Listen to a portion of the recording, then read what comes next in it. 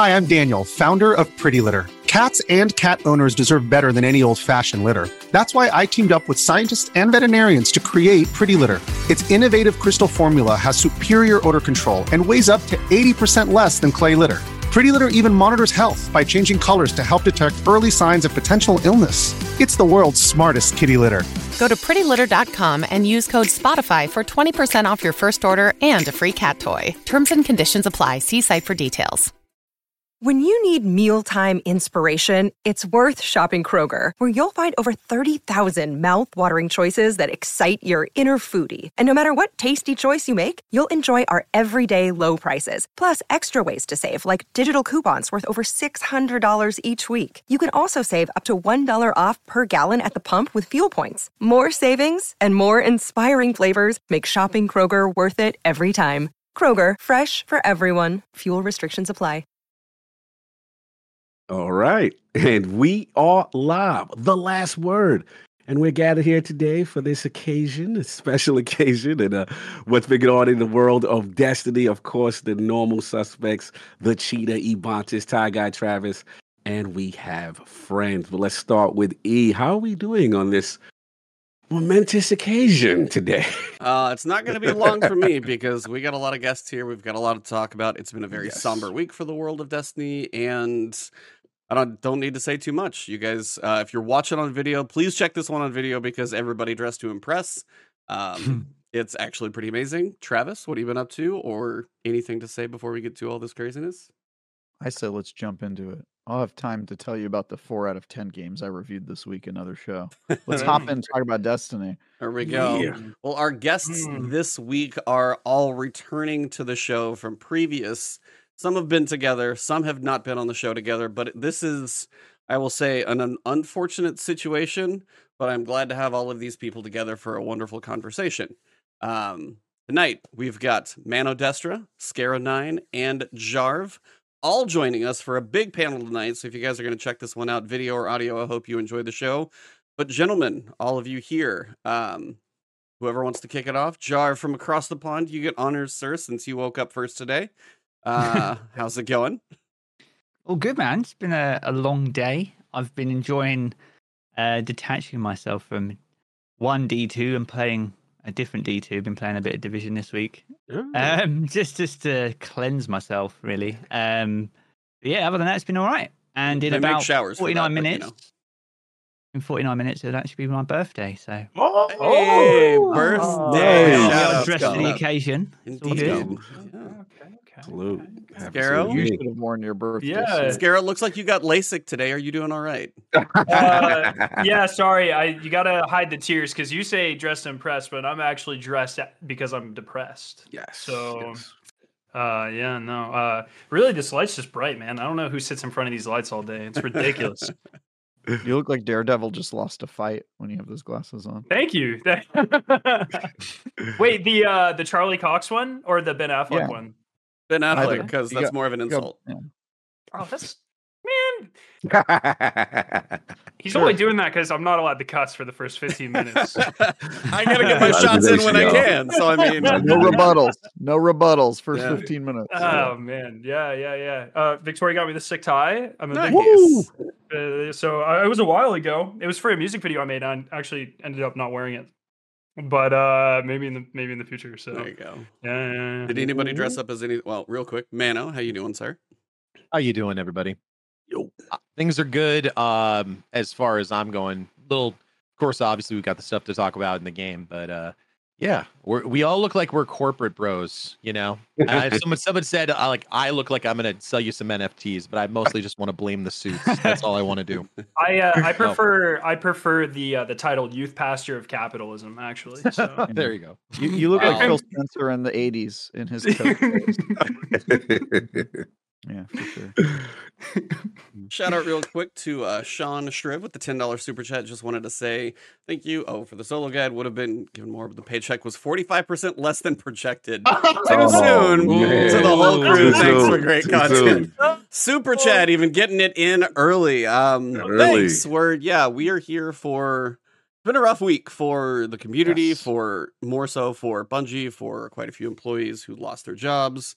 some legends in the industry who are no longer with the company that they've been there for literal decades or more.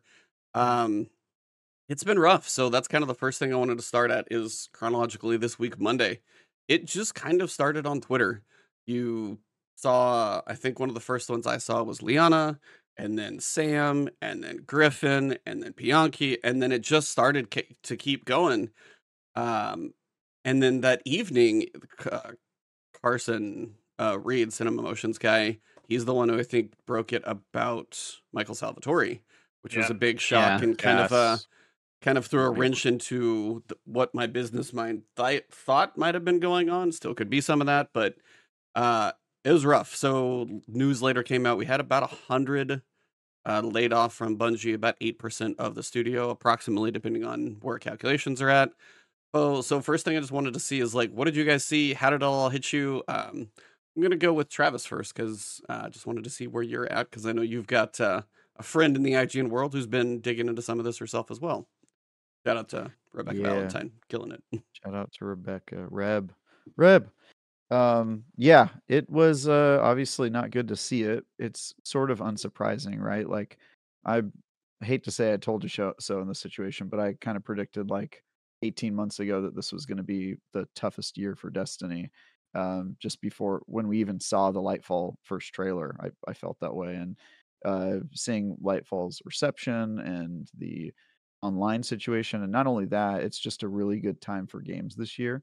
And live service has sort of evolved to the point where you can't really afford to make mistakes, and Bungie has decided to make all of the mistakes we thought they already learned the lessons from already this year. And so yeah, it's sort of the perfect storm for Bungie, and not particularly surprising. There is, though, a element of this that I think is probably unrelated to Bungie, which is, if I had to guess, I would say even at 45% less projected revenue, that Bungie is probably still profitable. But unfortunately, right now, there's a thing going on in the world where it's sort of layoffs as a fad is sort of a thing right now. Like every company is saying, oh, we're profitable, but we could be more profitable if we slimmed up. And it's kind of just this hot new trend that every company wants to do. They just want to lay off a certain number of people. And it, to me, the economics of that don't really make sense. Less profitable is still profitable, as I think I like to point out. And also the idea that you're going to lay off people who are valuable and contribute to the team just so that you can hit some sort of revenue goal or improve your efficiency, as in terms of dollars in versus dollars out, is something that doesn't really jive with me, and seems pretty pessimistic and sad. And unfortunately, you're seeing just lots of companies do it who don't really need to do it, but they can do it, and it's an easy way to make some extra money, especially if you're behind and it appeases your shareholders and your board members or whatever you're holding the company to. So some people I see in the comments have already attacked capitalism for this. Unfortunately, this sort of thing could happen no matter what the system is. I wouldn't blame capitalism. That's exactly right.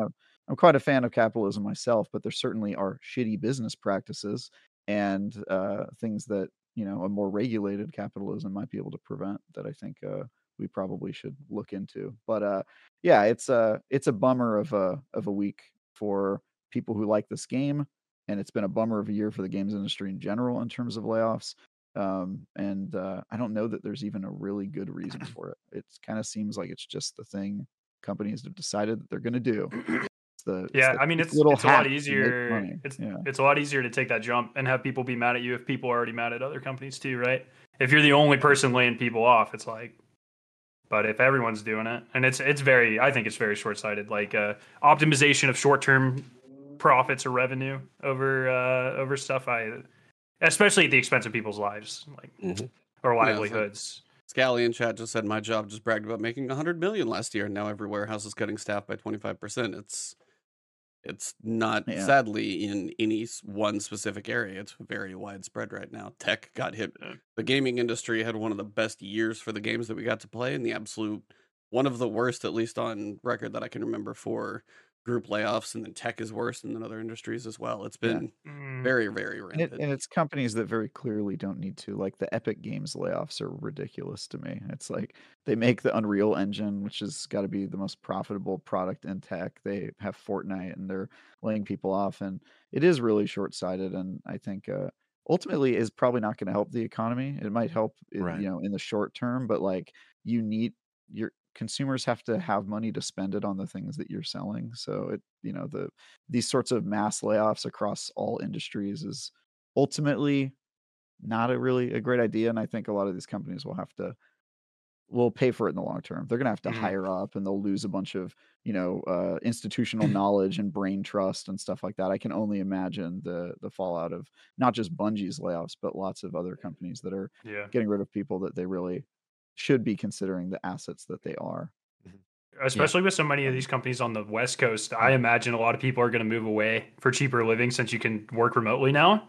Good. And, with a lot of these companies resisting the remote work thing, like good luck getting people to move back there. Kind of just screwed yourself there. So, and that's part of the equation too, is just like, hey, we built this giant headquarters and you're promoting working from home and remote work. So a lot of it, I think, has to do with like putting resources in the right place. And that's part of it. A lot of people forget that your main resource is your people. At the end of the day, they're the people. There's a reason why it's called a company. It's a company of people, not a company of just like, because if it's not, Pete Parsons isn't going to code Destiny 2. So at some point you need people to do those work, and the more support you have, the better it will be.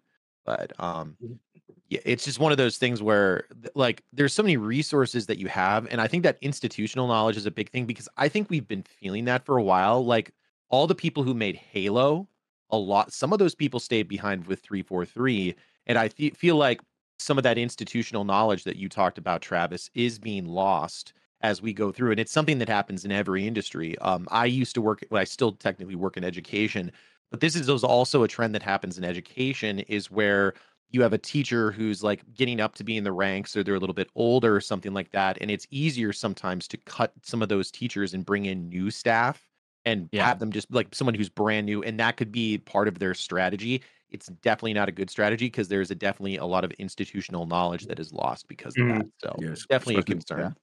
I think not to make myself the Nostradamus of the Destiny universe, but we talked about this earlier this year about the Sony acquisition, which I famously seem to be the only person on the planet that was very against. And part of my reasoning for that is because I see Sony's live service ambitions as being in direct conflict with Destiny's survival, because it seems like their plan always was to kind of brain drain the company and take those people and move them over to other live service projects. And I think you're kind of starting to see some of that. Like they may have gotten the pieces that they cared about already, or at least those people are either working on Marathon or something else. And I think you see it in the game. I mean, not to get too insider baseball, but like the Lightfall release, and the people that press were talking to on the Bungie team were not like the normal faces we're used to saying. It was kind of like a whole different team working on that. And I think it's it's not necessarily a bad thing, right? Like that's normal. Like a successful television show, the showrunners move on to other projects, and you get new writers to do like the 4th and 5th season. Like that's normal. But it does usually reflect some sort of like tonal change or quality change or something. And it's just one of those transitions you have to be really careful about. And I think a great way to make sure you're never going to be able to transition that knowledge is to give yourself a 8% haircut without any consideration to like where the brain trust is. You know what I mean? Like Michael Salvatore, like really? Like, yeah, it's crazy. You think that guy's going to be able to, like, is that a replaceable hire? Like, I just don't understand that move at all. That was one of the biggest ones. Yeah, Seacrest with Deep Stone Lullaby. Deep Stone Lullaby. Yeah. I was like, yeah, you sound like you want to go on the music, but go ahead, Cog. Yeah, no, I mean, it's literally that. For me, this is really emotional, because this game means so much to all of us, right? And we've met each other through this game, this kind of thing. And again, I'm not trying to say that it's over or anything like that, but this game is a serious danger. We're not going to sit here and sugarcoat the ramifications of what's going on. And I think for me, like you said, E, with the timeline of the week, and you start to see the tweets, And I just felt the manner in which people were let go was very disrespectful. I didn't feel the level of care. Look, I'm in corporate. I know how it goes with layoffs. But at the same time, when there's people of certain stature that I feel are afforded, a level of respect in the way it's handled. And then when we talk about the vesting and the opportunities that were taken away because of the timing as to when they were let go, because my main issue was that, we were told, and at least it was publicly put out, that because of the acquisition, no one would be laid off. There would be protections in place, between the Sony and the Bungie. This is what they proclaim to their base. And to see people let go at the end of October, because the minute it hits November, you get to hit that vested, those shares. And it just felt scummy. It just felt bad. And, obviously, the human element, people, being blindsided, team managers not knowing who of their own team is going to be let go, the chaos that ensues with that. And then what I find very interesting is how forward-facing and angry people are. They're willing to disclose right now. And this puts Bungie in a bad light, especially in which, Pete Parsons, I don't know the man, but there's two situations here. One, the tweet itself, right? And it's like, okay, this is a decision that you made. You hope these people get hired again. These are good people. But these are decisions as a result of upper management. The creatives, when we find out that are trying to save the game, are being the ones punished and losing their jobs. Yeah, the people we need right now, right? And you know what, Jarv? It really pained me because it comes out that they were pleading with management to our requests, to the things that we want for this game. And again, it's very hard to process. And the second thing, which I know Pete and the team probably don't want to come out based on the reporting, was that didn't sit well with a lot of people, was like, we kept the right people. Oh, I hate that line. And when you hear that, right, especially a guy, you know me, I go so hard for Destiny's. I will fight someone in the street if someone does say Destiny's music is not top tier. I feel every year it should be awarded an award based on all the things Salvatore. He comes from the Marty McDonald School. We've had Sky Lewin on this podcast. Seacrest we've talked about with the Deep Stone Lullaby, one of the greatest raid tracks ever. I mean, Skarrow, you got tears in my eyes when you did the show that was with the, the solo, like from Riven, the iconic music. If this guy is not safe and this guy is not afforded that respect, what does that tell you about what's going on in the culture? And it's just a sad time. I don't want to ramble too much. I want Jarv to get in here as well. But yeah, I'm still processing. There's a part of me that's like, I don't know where they go from here. Obviously, we know unofficially that Final Shape is going to be delayed, right? And we know that it's going to be most likely a 7-month season. But the difference is there's less talent. The difference is people are so upset. I'm hearing rumors of people canceling pre-orders. How do they get out of this situation? And like Travis eloquently said, let's be honest. Not only did they fumble the ball with Lightfall, and it's a bad, overall year for them, we're in arguably one of the greatest years in gaming. So it's easy to miss Destiny right now. It's easy to say, hey, I don't got to deal with this. I'm over here, right? And that's why, for the first time, the joke was always like the Destiny killers are coming.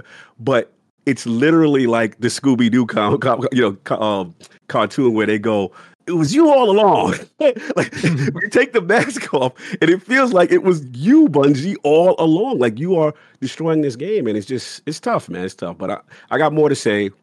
Jarv, I want you to get it because I haven't got a chance to watch your content and listen to your insight. I saw one video, but I'm very curious how you're processing all this stuff.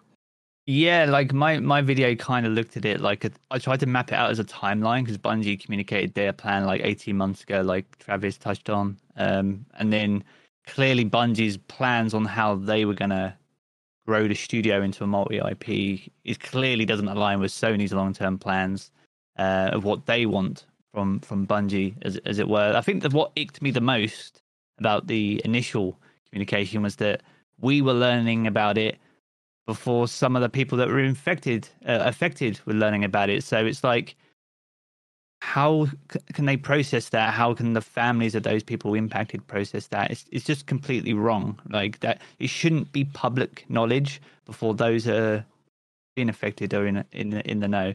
And then you've got like people finding paperwork that's just got people's roles and ages on it. Like, what's the defining factor on who stays and who goes? It just seems like everyone's card keys got put in a bowl and they just picked random people out. You know, it's just doesn't seem to be any common sense. None of this makes sense, to be honest. It's just completely wild. And then, yeah, my video is talking about the timelines and the finances and stuff. Because if you're 45% behind target from the revenue that you create, like, leadership has got to take some responsibility. You can't be 9 months into the fiscal year and not try and change course or make some change, and then be like, oh, we're 3 months away from having to declare our books because Sony's a public company. Oh, let's try and save some costs to save face, because you're not saving face right now. Let's be honest. There's going to be a lot more fallout because of the PR of this. Because the one thing about Destiny, in the community is that even in the rough times, like, the community has been loud and they've been like, this is not good. We're frustrated. We have all these things, but we've always been with them for the most part. This is the first time I have felt that there has been almost like a mass, I wouldn't say a mass revolt, but it's the first time where you have people who I think everyone's going to stick around until the final shape, but I think a lot of people were willing to stay afterwards. Some people are going to leave no matter what, because they're like, a decade of a game is enough. And but there are a lot of other people, like content creators and stuff like that. They're like, we want to see what Marathon has to bring. A lot of that goodwill is going to be gone now, I think, because it's a fundamental breach of trust with the consumer. And I think as content creators, as gamers, you know, when we hear all these things, that we've been saying all these things for so long, like, how many times have we done feedback? I mean, I've been lucky enough. You guys have invited me here, and a lot of it is just feedback stuff that we were like, hey, this is stuff. And we've been doing this for years, and Travis has been talking about it at IGN, and these are the pieces of feedback. You have to do something with that feedback, or it just nothing happens. So I think that there's going to be a lot more fallout for this. I think the biggest thing is letting, how do I say this? I can understand people canceling pre-orders 100%. I don't see how they can stop that wave, but I don't want them to fail. I don't think anyone here on this podcast wants Bungie to do poorly, or Final Shape to do poorly. We have no animosity. We just want everyone to do their best and be the most successful. But it's hard to see that vision forward. It will be interesting to see how they move forward and what they do next, because I don't think the usual, like, for example, the statement today will do really anything. It's a completely faceless statement. They couldn't even put a name to it. God, like, where's Justin Truman? Where's Mark Noseworthy? Where's Luke Smith? Where's those three? Like, they're the top of the Destiny triangle. Like, you just don't hear anything from them. It's just like, they're the most responsible, because everyone feeds into them. Yeah, no one put their name to that. Well, to take a quick break, did want to shout out Jay Evans, $20 super chat. Everyone except Ty Guy looks mad uncomfortable in your suit. Ebontis, let them put their nerdy gamer shirts back on. Bro, I'm vibing. Come on. We're chilling. Dude, this is like normal Mano. Everybody's having fun. No. I'm the one cheating in like the tuxedo t-shirt over here. I can't fit in my suit jacket right now. So wait, E, how long has this been going? Can you not just like jump straight into it? You don't have to just like, oh, we've been here. Go. I know exactly what you're asking. I know exactly what you're asking. Skarrow is ready. I was just gonna say, if it naturally falls into chat, I'll give it to you. No. That's what I said. Stream Skarrow full context. It does say on the YouTube channel that it started 45 minutes ago. So you're probably good. Just say, the recording's about 30 minutes. So you're probably uncomfortable because I feel how I look, and I look fucking great. There you go. I'm okay with that. That's good. In context, there's nothing wrong with that. I am fine with that. I just wanted to clear it with the boss first, I didn't want to get fired, I appreciate the request. GK Bowles with the $20 super chat as well. I'm always trying to be optimistic with Bungie. I love this community, but there's no stopping the storm coming. I will play Final Shape, but I have to see the end, but it's just that, the end. And I think that's one thing I've been seeing in the comments off and on for a little while now, is like some people, when you talk about news or anything Destiny related, whether they haven't played in a while, they will play the Final Shape. They won't see anything after that. And then that's just the idea, is how do you sell people on these episodes in the deluxe edition of this game when we don't even know what they're leading to. They won't say much about it, and I know they can't say a lot about it, but also it's people have been with this thing for 10 years. They're really getting kind of to the point of being bored, apathetic. I've seen a lot of different emotions kind of conveyed about where they are with seasons. Engagement has obviously been low because we literally saw them announce that. And now we're at the point to where they may play the expansion. This news may have lost others who would have seen the expansion are like, I don't even know if I care anymore. But the drop off after Final Shape, I honestly don't even want to know what those metrics are going to be like that they're thinking about. Especially if the reports are true that it is, quote, good, not great. Good, not great. Oh, that's another thing they should have addressed in this release is about the rumors of the delay and all that stuff. Right. Because I Notice they stayed away from that, more or right? less confirmed. And then there was the other thing they didn't address, which is they apparently are not building their campus, their new Bellevue campus. That they're stopping that? They're stopping it? Apparently. Well, they actually have the site in. Has it got a second site? There's interesting. They were going to build a new like campus for Bungie, and I think the odds of that happening became low as soon as COVID happened because that was a pre-COVID announcement. But didn't they redo it? This episode is brought to you by Reese's Peanut Butter Cups. In breaking news, leading scientists worldwide are conducting experiments to determine if Reese's Peanut Butter Cups are the perfect combination of peanut butter and chocolate. However, it appears the study was inconclusive, as the scientists couldn't help but eat all the Reese's. Because when you want something sweet, you can't do better than Reese's. Find Reese's now at a store near you. If you're an athlete, you know the greatest motivator of all is the fear of letting your teammates down. After all, a team is only as good as its weakest link. So you owe it to those wearing the same jersey as you to be your best every time you step on the field. That's why there's no vape in team. When you vape, you can expose your lungs to toxic chemicals that can damage your lungs. If you're a step behind, the team's a step behind. Brought to you by The Real Cost and the FDA. Didn't they redo it, or because I thought they did like a new? Go ahead. Part of the report this week was that their plans for redoing whatever they were going to do with their campuses that it is apparently not happening anymore, and you can actually find that out because they. This was something Rebecca Valentine scooped, which is they deleted their post about that from the Bungie.net blog. So there's no longer a post of them talking about their new plans to invest in Bungie as a, all that stuff. And I did notice about the Amsterdam office because they said they were going to open one there, wasn't they? But I don't know if that was part of it, but yeah, I think that whole post where they talked about their plans for like the infrastructure of the company is gone, which like honestly, that's not the biggest surprise in the world because they announced that they're going fully remote and all that stuff. And I assumed kind of some of that stuff was going to change at least, but it definitely is. I mean, between that and the stuff coming out of the studio about how their final expansion is shaping up. It makes sense if you're going to really promote remote work.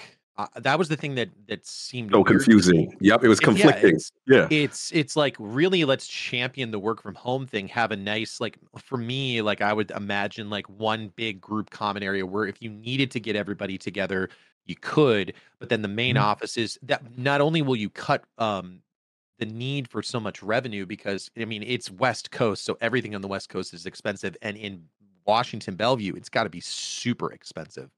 Like Seattle, that whole area, I know it's super expensive. So the more you can do to reduce the amount of space that you need there, it's going to be better for you overall. So I like that at least shows that they're trying to be responsible with it, but it would have been smarter to do earlier. Yeah, I bet so much of that has been planned for so long, though. I mean, that was such a huge renovation. And it feels like a long time, but the remote work is a relatively new thing in the grand scheme of things, right? And especially in a major city like that, those contractors are probably booked out for years. So I would not be surprised if they've had those plans in the books for a very long time, or at least something resembling it. I mean, and sometimes I think that there's some like I wouldn't say hubris, but maybe a little bit of ego is like we're doing so well, we want to keep those plans in place so that we keep the forward momentum. I don't think it's hubris. I think it's the fact that for better or worse, that's where the talent is. Like, especially in the games industry, it is Yeah. consolidated That's a in good those point. Yep. areas. And some Excellent point. people want to work in offices. This is something that I encounter when I talk to developers a lot, is that they say, ever since we went remote, I'm making games at a much slower rate than I'd like to, and things take forever because instead of tapping somebody on the shoulder, it's I Slack them, and then we set up a Zoom meeting, and then it takes 3 days to get the thing done that I wanted to do. And so I have a close friend who is a former IGN writer who now works as a developer, and he is like fed up with remote work. And so the West Coast, specifically California, has like a ton of talent in this industry. So I think it does make sense to have an office, but then also offer remote options for people who want to do it, because there are a lot of people who live in those cities, and that's where all the talent is for development. So I don't think it's hubris, but it definitely speaks to like a change in their culture. And the most troubling part isn't that they changed the plans, it's that they changed the plans by deleting an old blog post and not announcing it. Yeah, that's new. Right. That's See, new, that's a right? little weird. That's a new type of like Bungie communication. And if you look at where a lot of these layoffs happened, it's not surprising, right? HR's first out the door always. Communications and PR teams are first out the door always. Why? Because you can outsource that if you have to. That's what third party PR companies exist for. But like, it definitely is a cultural shift to say that we're going to get rid of the people that have been sort of the olive branch to the community first, and then make decisions without any sort of communication. They saw how well the Joe Blackburn stream went, and they were like, "Oh, we don't need community managers anymore." Joe, start a live stream. Joe's got this. Talk to him. That was the surprising part, right? The comms, right? So many of comms being let go. Obviously, we have artists, we have engineers, but these are our direct line for when we have issues and to see award-winning direct lines, by the way. Yes, absolutely. So that was painful to see, and I think someone in the chat was like, why does everyone feel so sad? Like, as far as Destiny not going to survive, I guess for me, it's like, look, this ain't our first rodeo. We've been here with delays as far as, okay, we're going to have a 5 to 6 month season. But the difference is, in my opinion, at least like I don't see, and maybe E and Jarv, you guys, I'm curious what you guys think, a situation where we could have like a 30th anniversary in time with this type of announcement. So then there's that, right? There's that attrition period where it's like, what's going to happen, is it? So like so now you already in this type of year where there's so many quality games out, right? You've now got the delay, and now we have to tell the community you're most likely not going to have content made to facilitate that gap. I expect drop off. I'm hoping the teams that are left can create engaging content to extend it for a season. But the period before the final shape is very concerning to me. I'm pulling for them. I hope they could do that, but can they do that with less? Can they do that under these type of time constraints? And has public sentiment waned to the point now where it's just like, yo, I'm not pre-order. I got to wait and see. And you know what I mean? Like kind of energy. So I'm just curious what you guys think about that. That sort of thing is going to affect Final Shape too, like with the community sentiment. I mean, because like good DLCs, it's always just a vibe, right? Like it's an experience with the community. And so now I've seen a lot more apathy than there usually is, and a lack of hope. And so like Final Shape could be the best thing ever, and I think it'll always be seen as less than because of just how we feel going into it. Yeah. I think it's very hard to. You hope it's not the best thing ever, or you hope? No, I hope it's not true that people don't think that way. Like, speaking as a reviewer, my goal is always to separate the noise from is this game good, right? We're taking on its own. You get rid of all of the other, how big was the team and how big was their budget and whatever. Is the game good? And I would hope that a lot of people think that way, because you have to keep in mind for regular games, but live service games are all about community. It's a constant feedback loop between the entire community. That's true, but I don't know what percentage of the community is reading the TWIB. Yeah, that's fair. And I don't know what, like, the layoffs might not exist to anybody who doesn't have a Twitter account, which, if I had to guess, is probably like a lot of the Destiny community. It's like not plugged into that world, doesn't care about it. They just want to know where their content is. So I would hope that they could overcome it. I don't have a ton of confidence that they will, just based on the shape of the studio and where their priorities are and all the other. I think they've just made a series of like unwise decisions. But like that's the one kernel of optimism I have is that like Destiny has always succeeded when it fulfilled its potential, and it released something that resonated. And it wasn't even that, you don't even have to go that far back to see when Bungie did it last. They did it during the Witch Queen. And keep in mind, during the Witch Queen, they already had a lot of their leadership working on Marathon. They already had a lot of these changes with remote work, and so it's not impossible. Like I just want to put that out there, that like, of course, there is hope for Destiny in the future. I do think that they have really made that a lot less likely with the moves that they made this week and the moves that they made in the past year. And releasing Lightfall was a mistake. I mean, that took more momentum. If they'd have released nothing and just kept kind of the mystique around what the final shape was going to be, I feel like that would have been better. But it's just such a bummer to see it go down this way. This is a buddy of mine. He always said this, is that Bungie always, it's like when Michael Salvatore said, is that when things were not going well, instead of like scattering, they reloaded. I think the main concern now is, can they reload? Because they don't have necessarily all the folks around who could do those things. And Bungie always does better after there's like a negative space. Like the next thing that comes out is a banger. Like Forsaken was a banger, Taken King was a banger, Witch Queen was a banger. And that's usually, those always seem to release in the moments afterwards. And just following up with Travis, the big concern is, if you lose your workforce or the people who are doing those things, can you reload? It's harder to see that. And I think that that's maybe what the sentiment of the community is we're wondering, will you be able to deliver on the things that you say you have done, like that you're going to do and that you have done in the past? And if you can, we're there for you. But there's just, people don't trust. It's that same thing, as we don't trust them to do it right now. Right. There's also just this question of, I know guys, I swear I'm not anti-Sony. I'm a big PlayStation player, but the conversation around like, are Sony and Bungie's interests even aligned right now? Because Sony's main benefit from the acquisition was the brain trust they get from Bungie about live service games, because we all know that that's their ambition, right? They want to make live service games. And so now seeing Bungie kind of in this place where there's a lot of uncertainty about the final shape and the future of Destiny, which do you see is more likely? But Sony saying, here's all the resources and manpower you need to make this expansion good and more time, or actually, what we want to do is scrap you guys for parts and take the leaders at your company and give them better jobs, higher paying jobs, better titles on other projects to come work on live service elsewhere.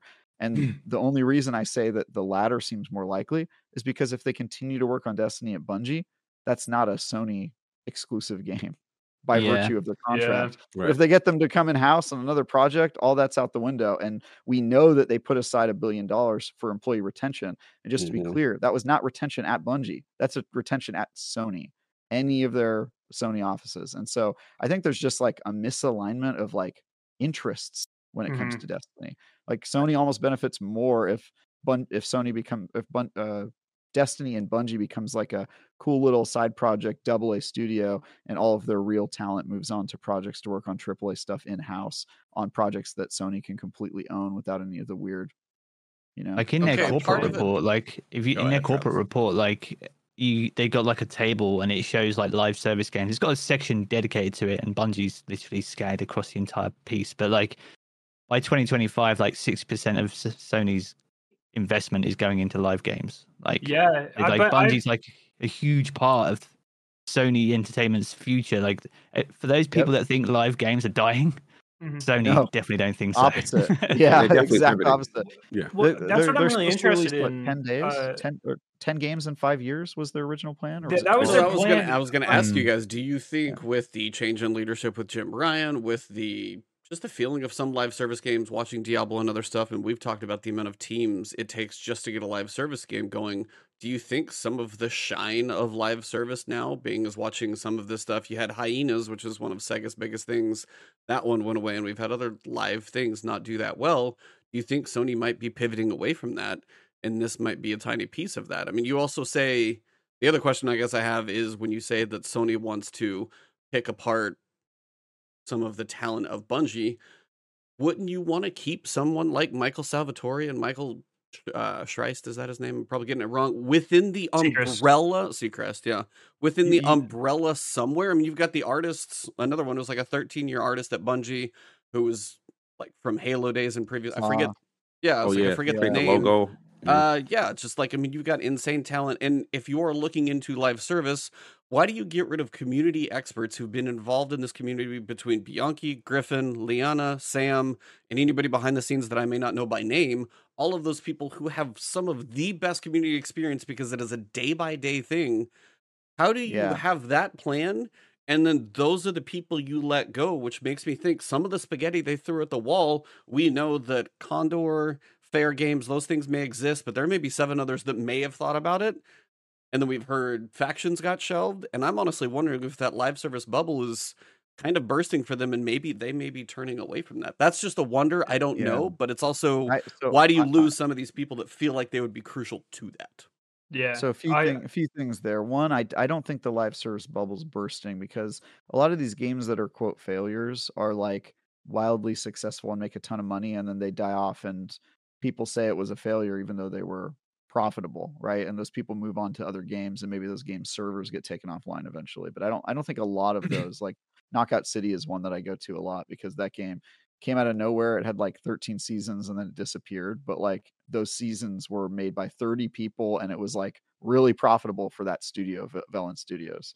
So I don't know about that, but I do think that they're 2 separate issues.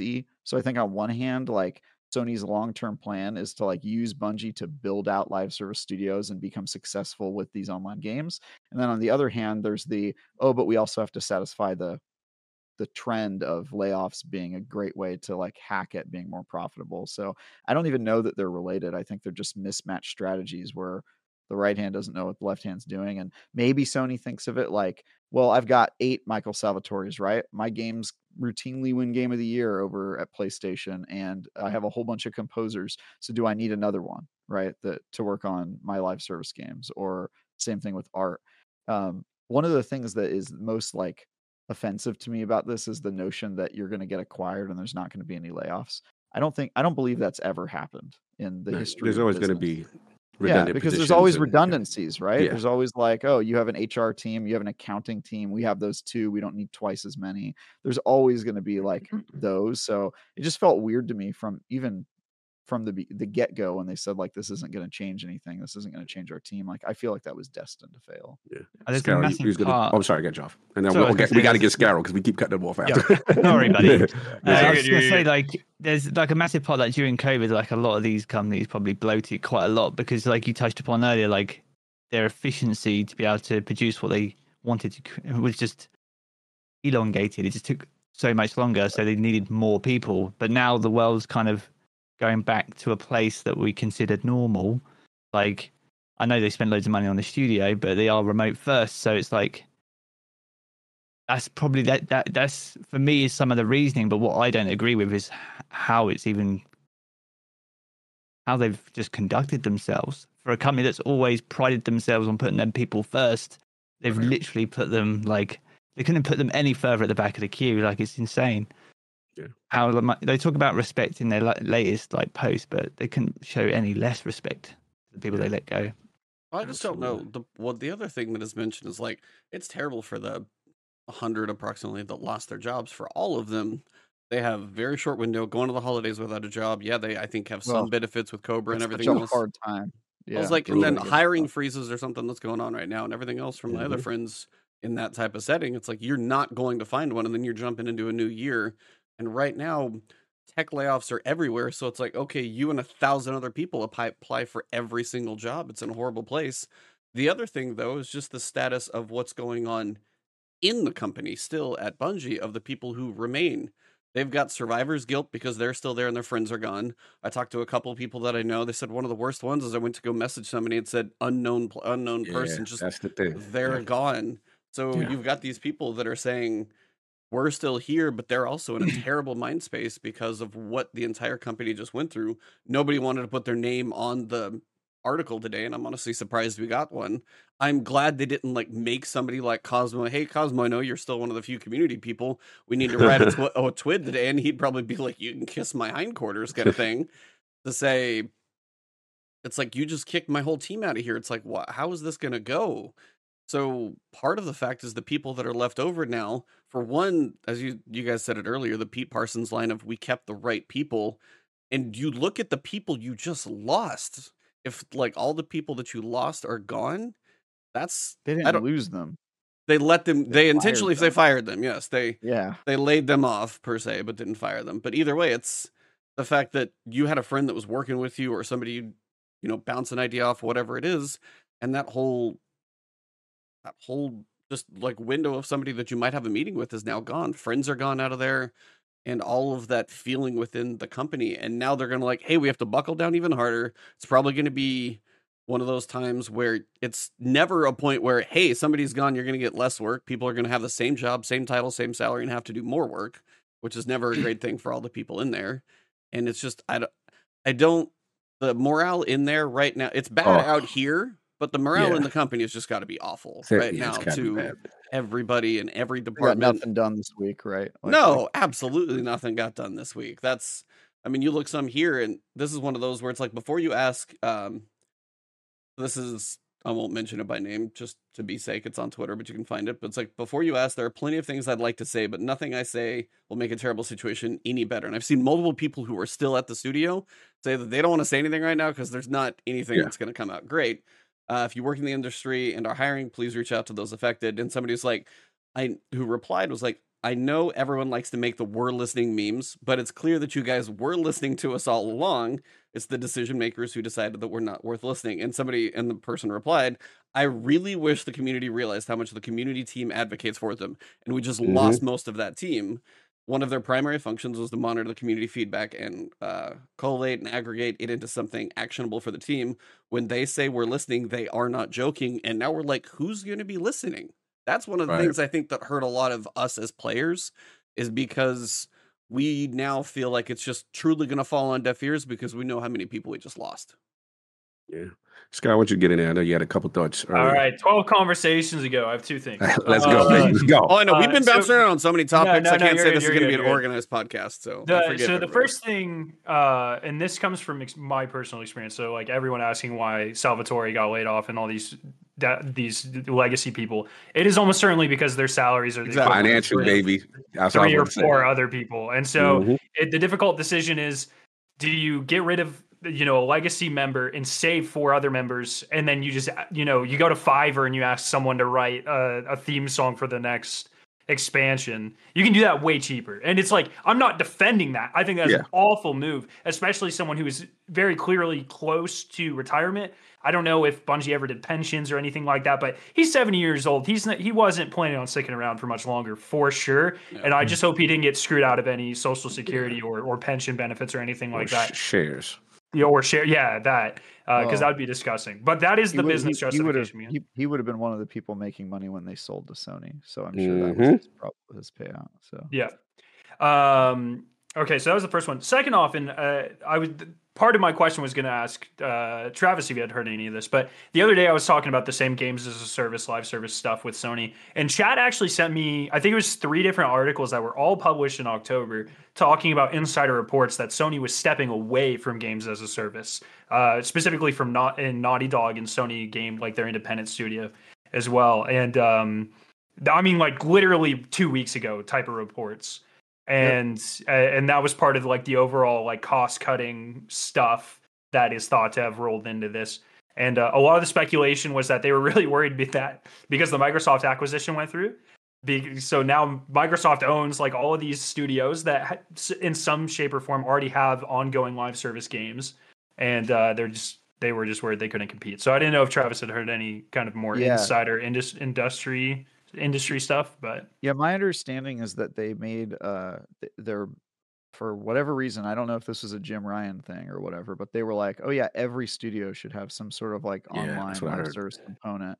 And that basically Bungie, after looking at the Naughty Dog project, were like, maybe this isn't their strength. Maybe you shouldn't have every studio try to work on this. It really is a specific type of game. So I think it was one of those things where they had ambitions, and part of that was acquiring Bungie. And then when they acquired Bungie and talked to Bungie, Bungie was like, actually, that's not really how you want to do this. And so I think they reeled back their plans a lot. They're asked let's not do, Naughty Dog should be making single player story games, period, right? Like that's what they are good at, and that's more importantly what their team wants to build, right? And so they should work on that. But they still have, Sony would be dumb to be looking around and not think like, how do we become the next Fortnite, right? How do we create that? Like they need something like that. And the fact that they don't really have any online games except Destiny, which is a game that they can't make exclusive because of the way the acquisition went through. I think that they are pulling back, and I think Jim Ryan's departure might have been related to like an overconfident, he sort of overbet on it maybe. But I think it absolutely is going to be a huge part of their portfolio going forward, and it's clear that not all those projects have canceled. A lot of them are still working, and the vast majority of them we have not seen at all. And one of them by the way is Marathon. So right. I mean, of course. So guys, do you think that that's part of the pressure, is the business pressure of we need to be the next Fortnite? Because I feel like so many of the models that Bungie took away and started to do with their monetization is part of that, like offering $20 skins. And I feel like that's what a lot of the market was leaning into. What do you guys think of that? Do you think that that's part of it? Travis, have you heard anything with the whole live service thing? Because I've seen more live services fail that aren't Destiny. I feel like Destiny is like the one live service that was mostly done well. What do you guys think? Yeah, I think Fortnite and Apex easily fall into that too. Yeah, I think every company is like trying to say like, look, this is such an easy moneymaker. Like we need to at least make bets there. But there's this weird dynamic happening where in order to be a successful live service game, you have to sink enormous money into it, and if that game doesn't hit, then you're screwed and you're going to lose 3 teams, right? Because like Diablo 4 is a great example because they knew Diablo 4 was going to be successful. There was no risk really in the game completely failing. And so they said, well, we're going to hire live service teams that work on the first, second, and third season before the game is even out. And we're going to like fully invest in that. And in a way, that's the only way to be successful, because if you do the alternative and you just make a great game with no live service behind it, then it loses steam in that first year and it risks dying, even though you could have had a hit on your hands. We call those the Halo Infinites, right? Like the game comes out, it's great, and then they have absolutely no plan to support it, and they suffer for a year. And so there's like this weird thing where the only people who can really reliably make live service bets like that are the big ones. And I think they're realizing that, and all of them are trying to make those bets because you can only have so many like knockout cities, which again was a success, even though it fell apart at after 12 seasons or whatever.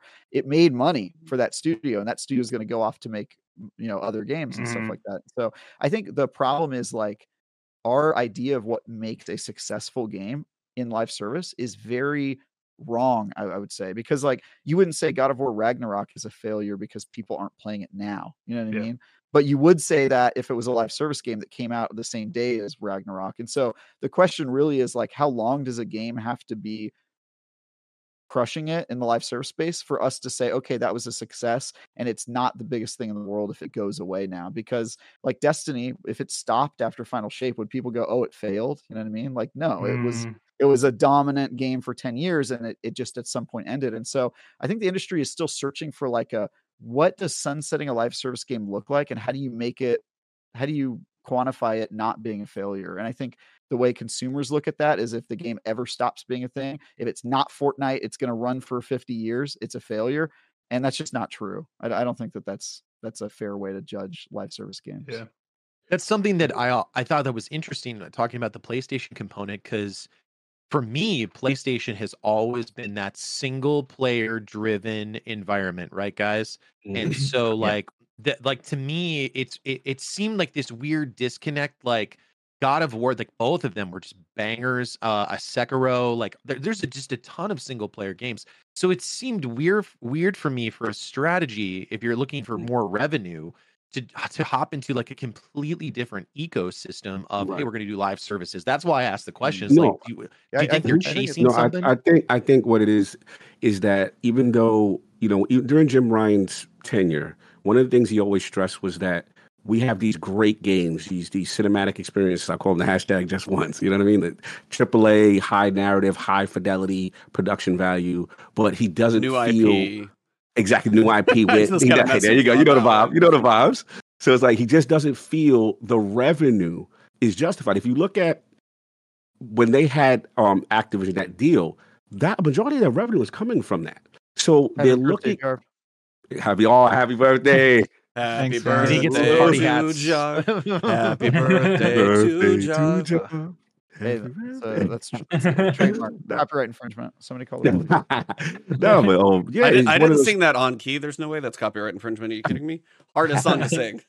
Happy birthday, job. But yeah, I just think they look at the Fortnites, they look at the Call of Duties, they look at how much revenue can be achieved, and if you look at the recent pivot, a lot of it has been a lot of like remastering of, like, for example, Last of Us and things like that, trying to get blood from that stone, so to speak, because they want to make more revenue from these games. They feel these games are blockbusters, should be bigger than what they are. So I don't think the pivot to live service is incorrect, but I do agree with you, Mano, in the sense that the studios and the talent that they have necessarily is not really equipped for that per se. And I don't think it's a pivot either. I think that what they're trying to do is they're saying, look, the thing that we're good at, and Nintendo's great at it too, is they have a bunch of valuable first party IPs and they win awards. And that's what you need that. Like, that's something Microsoft Critical doesn't acclaim. have. Yeah. Microsoft has lots of like great online games that I'm sure make a ton of money, but they don't have critical acclaim. Right.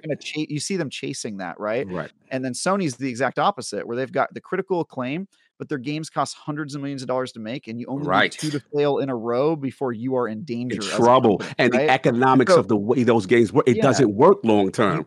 You have to make enormous bets for a $70 one-time payment that if people don't buy your game, if that happens 2-3 times in a row, you legitimately are looking at trouble in your company. And so microtransactions. They're charmed by the fact that they have really not had any huge misses in the first party realm. But the second that happens, you start to look at that model and go, oh, like what's the issue here? But if you try 10 live service games and one of them is successful long term, all you need, that's all you need. It's your cash cow. And then you have an answer for, if you're an online player, if you're the type of guy who likes to log in every week, here's your answer for you. And I think that them buying Bungie was such a smart idea, because now it's like they already have that, right? They've got the online game that is super popular and makes a ton of money, and it doesn't require a ton to maintain. You're not putting hundreds of millions. Not enough. I still think it makes money. If it doesn't make, if it's 45% of your revenue goal short, then you set your goal too high, right? But I do agree it's too high. For 100%. I bet you it was profitable. Yeah, I was like, I also think this year has a combination of a lot of factors, whether it's like, if anybody who's ever been around or seen the world of sales, quotas are always set too damn high. Every time it's always about growth, exponential, too damn high. That's how literal expectations for sales always is going to be. So you always have to guess too high. Usually your projections are higher the year you get acquired, because you are trying to pufferfish a little bit to the companies that are acquiring you. And I was wondering how much they inflated those numbers. Next year we're going to make this much money, and then when you don't make it, you go, bummer, too bad you paid that extra high price for us, huh, Sony? Yeah, exactly. I did want to comment real quick, and I'll let the birthday boy answer this with what he thinks about it. In reference to, like, we talk about the future, right? And we talk about, obviously Final Shape, but I do want to talk about Marathon in the sense of, there's a part of me that this is a big bet that they're taking, right? In the sense of an extraction shooter, right? In this day and age of live service, and the thought process of, if Destiny is the moneymaker, right, and that's your foundation of revenue, so to speak, but you've kind of neglected it in a sense, and then you've given all the attention now to this new thing, which we don't, not saying it's going to be fair. We generally know whatever Bungie puts their minds to generally feels good, shoots good, plays good, but we have to see if it's going to have that stickiness, right? We're going to have to see if it has that same type of engagement that Destiny has. So I was curious, Jarv, like, how do you feel with the Marathon bet and long-term with Destiny in general? Like, how do they maneuver this based on the situation we know at hand now? I think we already know probably a bit too much about Marathon, because people can't hold themselves to an NDA, but that's a different conversation. But I think it makes sense for them not to have a game to compete with their own, their own baby at the end of the day. So, like, to have Tarkov people play your game and trying to aim for a different part of the PvP community versus the one that you've already got is absolutely the right thing to do, because you naturally will get people from Destiny naturally try Marathon out anyway, right? All the PvP element of Destiny will do that, but you need to build on you need to build on top of what you already have rather than compete against yourself, kind of thing. I do think that if they have delayed the final shape and they've therefore delayed Marathon, that there's 650 people working on Destiny. Is actually more than I thought was working on Destiny. Have they pulled some back from the Marathon project? Because if Destiny needs to move forward from here, right? Because Destiny's their only moneymaker at this moment in time. Marathon doesn't make them money. It will do eventually, but they need to make sure they don't compete against each other. But that's kind of where I am with it, really. I feel like we know too much, which we shouldn't do. It also goes to what Travis was saying, is what happens when a live service model game ends or unravels or gets to the point where it's like we're not really developing more content for it. Are we leaning directly into Marathon? I think that's something we have not really seen in gaming. I mean, maybe Travis, maybe you know a better example than I do, but that's the question, is like, we had so much goodwill from Halo to Destiny. Like, we were just like, Halo series, Bungie's great. And then when they jumped to Destiny 1, even though there were some mixed reviews, we stayed with them because of Halo, right? Like, not just because of Halo, but because the shooting felt good. Just what everybody said, and Lord Cognito said, Destiny has always felt good to play, to shoot, regardless of the gear or the other activities. It is the banger of all bangers when it comes to how that feels. The real question is, how do they jump if they've lost some of that community sentiment to Marathon, especially given what Cross said was that Tarkov folks were not digging it. I don't know, because I've never played Tarkov. I don't think I think the whole Tarkov thing's a whole nothing burger. How many PUBG? Yeah, how many Fortnite players do you know that like PUBG? Right, that's a good point. Good point. Tarkov is super hyper realistic. That's not how Bungie does games. They're much better at wider appeal, wider accessibility type of stuff. Even if it's an extraction shooter, I think it'll be closer to like Call of Duty DMZ type of stuff, where it's not as harsh. But even more Bungie-ish, high tech, family friendly type of stuff. It surprises me that they didn't bring Destiny folks in too. That doesn't surprise me at all. You think so? Okay. Well, Destiny people suck at NDAs, like real bad. and two, man, that's been fun this week to watch. You bring one PvP person in, and they don't like how Marathon feels. They're breaking the NDA, and they're spreading they killed Destiny PvP for this. Facts. You're right. That's a good point. You're right. They're going to go crazy. Yeah. Destiny PvP content creators are the saltiest people, for good reason, on the planet. You keep them as far away from that game as possible for as long as you can. Well, also, Corporate Cog agrees.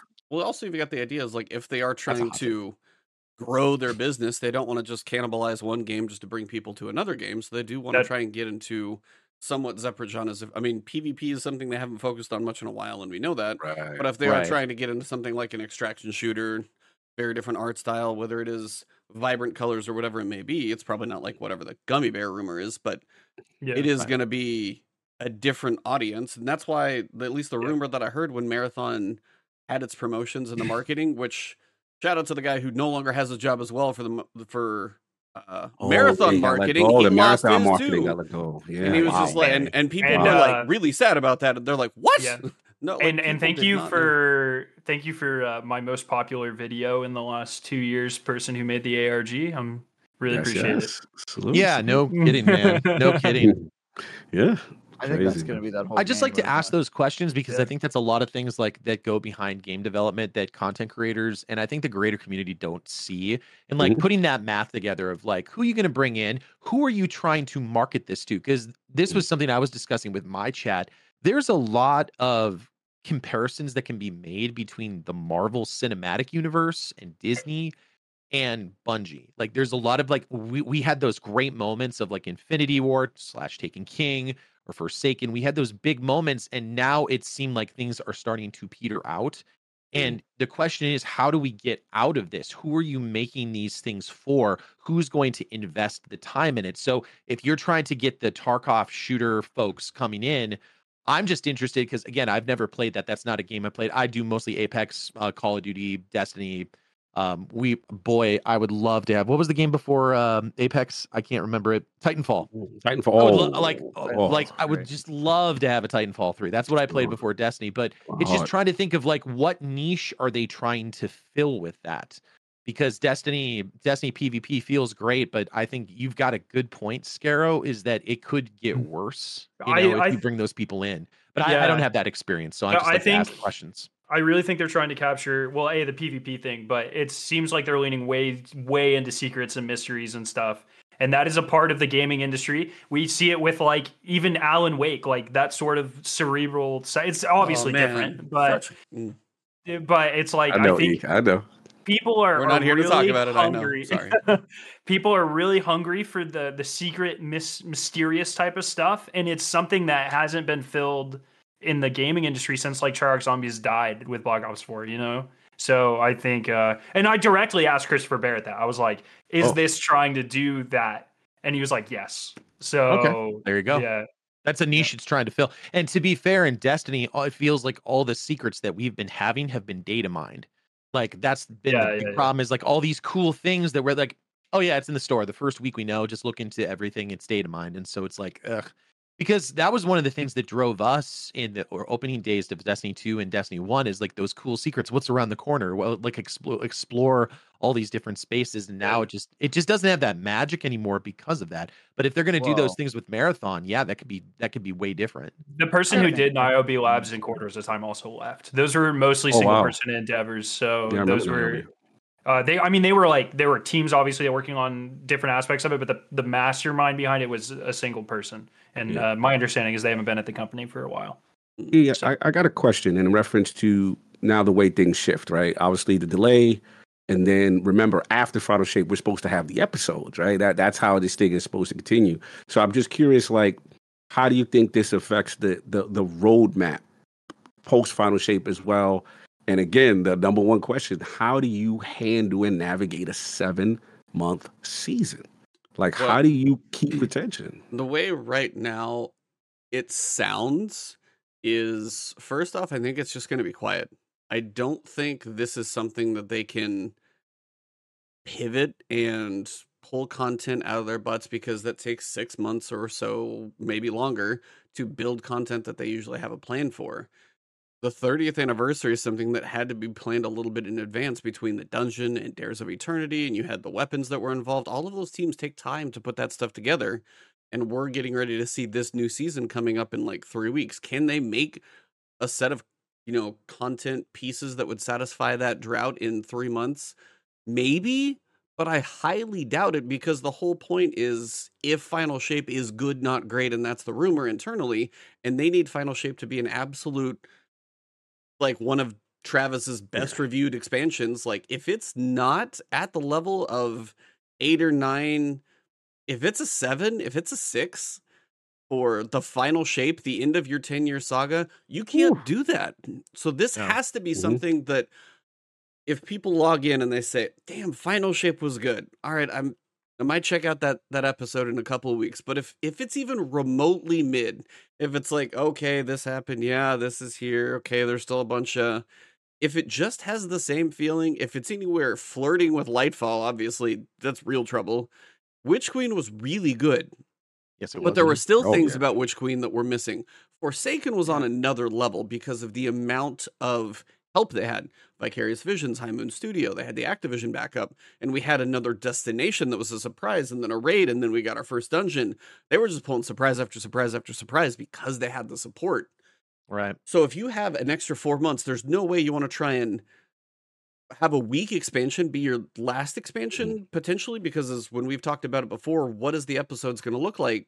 Whatever they may be working on, whether it's a D3, whether it's a big refresh, whatever it is, when it comes to those episodes, we could have 3, 4, 5, 6 before we might see something big. And you can't have your last expansion in the past 2 years have been meh, because those expansions are not going to have the player base that's going to support it. I mean, you can look right now on the Steam charts, and it's not doing too great, obviously, for but I would even bad expansions are going to make more money than episodes any day of the week, though. Right. Because expansions people at least hop into. The comparison that I've used on stream with my chat and my community is it can't end like Game of Thrones. Yeah, the it's a good original point. Game of Good Thrones. point. Yes, good Because again, the storytelling for Destiny, They got to pull it in never, game, not a Game of Thrones. It's never had a good story. It's like the Forsaken story, the Taken King stories were good. They were solid. The opening, yes, Destiny 1 was a mess, and Destiny 2's vanilla after you do the initial campaign was a mess. Witch But Queen it is fire. can't end with, oh, I guess we forgot about the Iron Fleet. It can't be that moment of, because it's such a long thing and people are invested in the end. And if the end just crashes, that's the concern that I have, is if you don't land the plane, people people are not going to hop into Marathon. Like the people who came from Destiny, they're like, okay, cool, I'm out, see ya.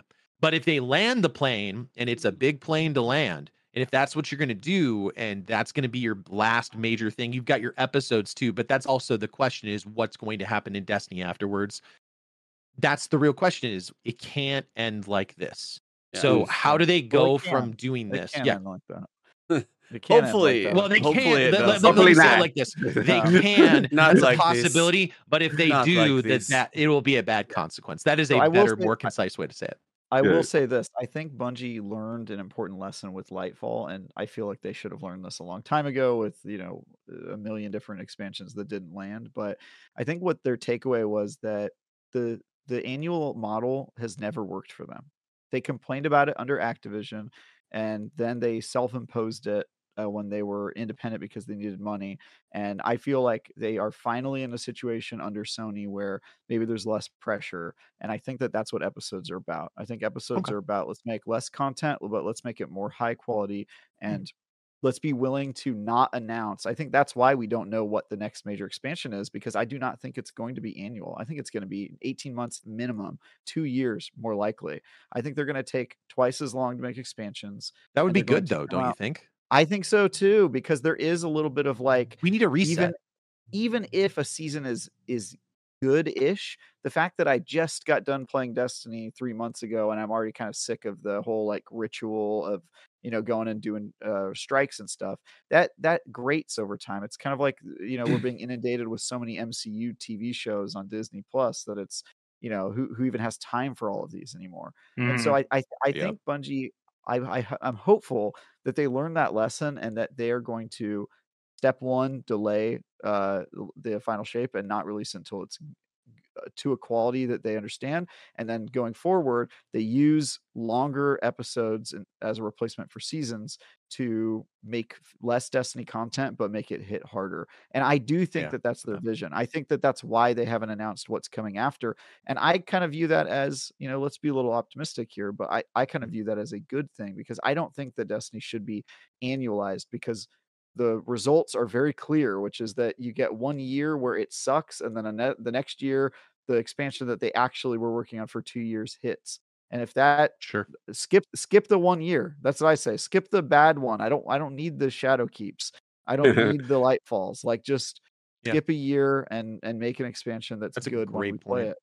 I think with the with expansions, they goes without saying they are revenue generators. What blows my mind, and I tweeted this a bit before the show, is that Bungie just don't market their seasons at all, do they? They're like trailer 4 hours before, good to go. Exactly, right? Season 9. The last season 2 have had a week, luckily, but hype is like, they can just generate hype and then the season promotes itself. It's like, and I just hope with episodes that they can kind of, I don't know if it's because they were under Activision and Activision just kind of nail when it comes to marketing things, but like I want to see that kind of thing. I want to feel excited going into a season. I know you want to secrets and mysteries, but we've not had any real like live events or community secrets since those seasons. It goes but back... those are things that bring communities together though, right? Community puzzles and all those kind of things. Corridors of Time, perfect example, but that was the last one we had, really. They used to bring everyone together. Everything. I still remember. I still go back to the E3 Taken King trailer. If you watch that thing just hits, and I'm like, why don't they do that anymore? No, exactly. That was Activision, by the way. I can tell you this. Like, that's good to know. As a member of the press, dude, Activision was next level, and they were so good at it. You almost feel like you're being manipulated when you're a member of the press corps, because like Destiny 2 is a great example. They're like, all right, Travis, Destiny 2 is coming out. And guess what? You're going to come up to Bellevue. You're going to stay with us in a hotel for a week. We're going to pay for all your meals. And you're just going to be in a room of Destiny content creator. Luke Smith is going to be over your shoulder watching you play Destiny 2 campaign for the first time. You're going to play the entire expansion. And then you're going to get to interview all the devs. And then we'll send you home to write your review. And this was like 2 weeks before the Destiny 2 came out, right? And they used to do that for every expansion, even for seasons and like the PC release and stuff like that. They'd be like, come on down to Bungie HQ. We're going to have you, play your game in our office. And as soon as they went indie, that went away. And now they're just like, here's a code for the game. Here's a code for the game. You get a free copy, but you play it the same time as everyone else when the game's already out. And, best of luck to you. And I get it because it's like they don't have the Activision dollars that they did, but like it was night and day, dude. Like, yeah. I'm not even a guy who really likes Activision as a company, but like as a member of the press, ooh, man, does it feel good to be. It might not have been 45% short if the market was the same. Well, that always just drove me nuts because I'm like, dude, they always nail music. They always nailed the feeling of the game. They always nailed the art direction. And the other thing that they always nailed, hype trailers. Oh, marketing trailers? Always used to. Oh my. They're still the best. Like I go back, like I've said, I go back to that Taken King trailer, like that music. And like when I was starting to do content creation, that's one of the things I'm like, dude, this is so hype. Let's go. And now it's just kind of like, hey, one day before, here's a trailer. Yeah, like the day before, no hype cycle. Yeah, it's much shorter. Well, and it's usually just show off. They just show off cosmetics and Eververse, don't they? They don't really show the season that much. So. And even the trailer that comes out the day before, it's usually like PlayStation accidentally leaking it. Like it's usually the trailers aren't supposed to go out until day of. I honestly think a lot of that is just a lack of things to show, because that's something that I've noticed is like as their pipeline has gone down, when you don't have like kernels, breadcrumbs to leave for the community leading up to release, then it makes it really hard to like create a hype pipeline. And like we saw this with Lightfall. Like the press heard nothing from Lightfall, and then like a week before the expansion came out, they showed us like the first 2 missions, and all of us left there going, this expansion's gonna suck. Like all of us, we were like they did a Q&A after, and everyone was depressed during the Q&A, like in the press corps. It was like not a good situation. And so I feel like a lot of that has just been like when your pipeline's non-existent, there's not really a lot you can hype up to, because they had so much they could hype for Forsaken. They could show you the entire campaign and you wouldn't even know about the Dreaming City or any of the stuff going on there. And so I just feel like it's and again, this is maybe another problem that is solved with them getting rid of annualized releases and giving themselves more breathing room to actually create meaningful content. Because I don't know about you guys, maybe I'm an outlier in the community, but I don't need to be on Destiny every day. But when I do log on, I want my experiences to be awesome. And it feels like they got away from that to just make it like this treadmill that they wanted, because players demanded it, by the way. This was a community-led revolt. They said, we want to get rid of you having to do Destiny chores every week. And the community said, no, we want to live in this game. We want to, be in here every day give us things to grind, Bungie. We want bounties back. Fine. Yeah, they said, fine. They gave it all back. And I just think that was a wrong decision. This is sort of like the dark side of listening to community feedback, is sometimes the community is dead wrong. I see this a lot in Dungeons and Dragons, because Wizards of the Coast stands for nothing as a company, and they make all of their decisions based on what the community wants, even when the community has really dumb ideas. Right. Like, we want our druids to be able to shapeshift into any creature and any stat block, and then they go, we think that's imbalanced, and the community goes, well, we like it, and then they completely reverse that decision. And Bungie does that all the time, whether it's the random rolls or sunsetting weapons, or you can pick out of a hat something that Bungie has said, we believe in this, we think this is the right thing, and then as soon as the community complained about it, they were like, we're done believing in that now. And it's just a crazy way to run your game. Can you imagine if they would have stuck to their guns on sunsetting? Now, granted, the execution, we all know that was poor. That's a thing. Yeah. But if the execution would have been a little bit better, where we would be now, with just the fact that cycling weapons in and out, you could have a little bit of power creep because the weapon would go away. The guy who even said was like, hey, we're going to make badass weapons. Not even with him anymore. It was John Wisniewski. One of those two. Two guys went together to a different studio, I think. But it was all that idea of, what do we get to look forward to? Even he's like, we're going to make awesome things at a different company. Come and hang out with us over there. Yeah. It has been. This is probably my year of the least amount of Destiny that I've played. I don't know about you guys, depending on what you've been up to, but this does feel like some of the lowest. Now, granted, it's been other releases and other things of that nature, but it's also, I mean, what am I rank 117, 120? I mean, that's low for me in a season, and I haven't been streaming as much, trying to do other things, and experimenting with variety has not been a bad year. And obviously, seeing this writing on the wall now, it's not a horrible idea, but it's also the idea of what is a 7-month season going to be like if I'm kind of at a point where we know the holiday event's going to kind of be there for the dawning. We don't actually even have the. Well, we know what that's going to be like, don't we? Oh, maybe we know exactly. Yeah. Maybe that's okay. Like, a game developer I really respect is the people who make Final Fantasy 14, because every time the community runs out of content to play, the game director goes, "Yeah, go play other stuff. We'll make some more content later, and then you can come back." Yeah, I mean, Bungie's directly said that as well, or the community managers have directly said that. They have said that as well, but they've also said, as a principle, we want players in our game less. And then they've reversed that decision and say, well, now engagement is the only thing we care about. And so we're going to create a bunch of activities that get you to log on every week. And the fact that I think engagement is the enemy of like good game development and game design cycles. Cause like, that's just, like if you're trying to keep people on the treadmill constantly, either your team and your resources have to be so astronomically big that you can actually do that model, or you have to give some breathing room for creators for artists to make their art. You can't just. That's why I was actually intrigued about episodes, because it sounded like 6 weeks. You would have one chunk of content. You could probably play it in, I don't know, the first week or so, and then you could have 5 weeks off, but you would get like a chunk to digest, because we joked about it before Season of the Witch, which we had a pretty good time with this season. The story was kind of cool, but we all joked before the season started, and I don't know which one of you guys I've joked with it about. We knew it was going to take 7 weeks to see Savathûn, and sure enough, it took 7 weeks, and then that was like that over. And then when we read the lore in the actual lore book, we're like, we could have had twice the cutscene. That would have been even cooler if we would have actually seen it all on screen. And the fact that we got half of it 7 weeks later, and it's like, go do all these little chores and things like that to finally build up. I mean, there was a decent story bit behind it, but you could have worked on, people could have grinded that out in a week and then just seen it. And then maybe they want to have people experience those things at the same time. But all it has been just stretched. And even they said, oh, we're going to get creative with the seasons, which, okay, you have a little flirtation with a roguelike last season. Not enough, but it was just, hey, can this idea maybe work? This is our beta test.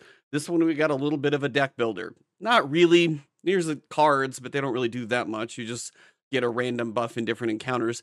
These are different ideas, but they're not fleshed out to be anything that really matters. And they're not impactful.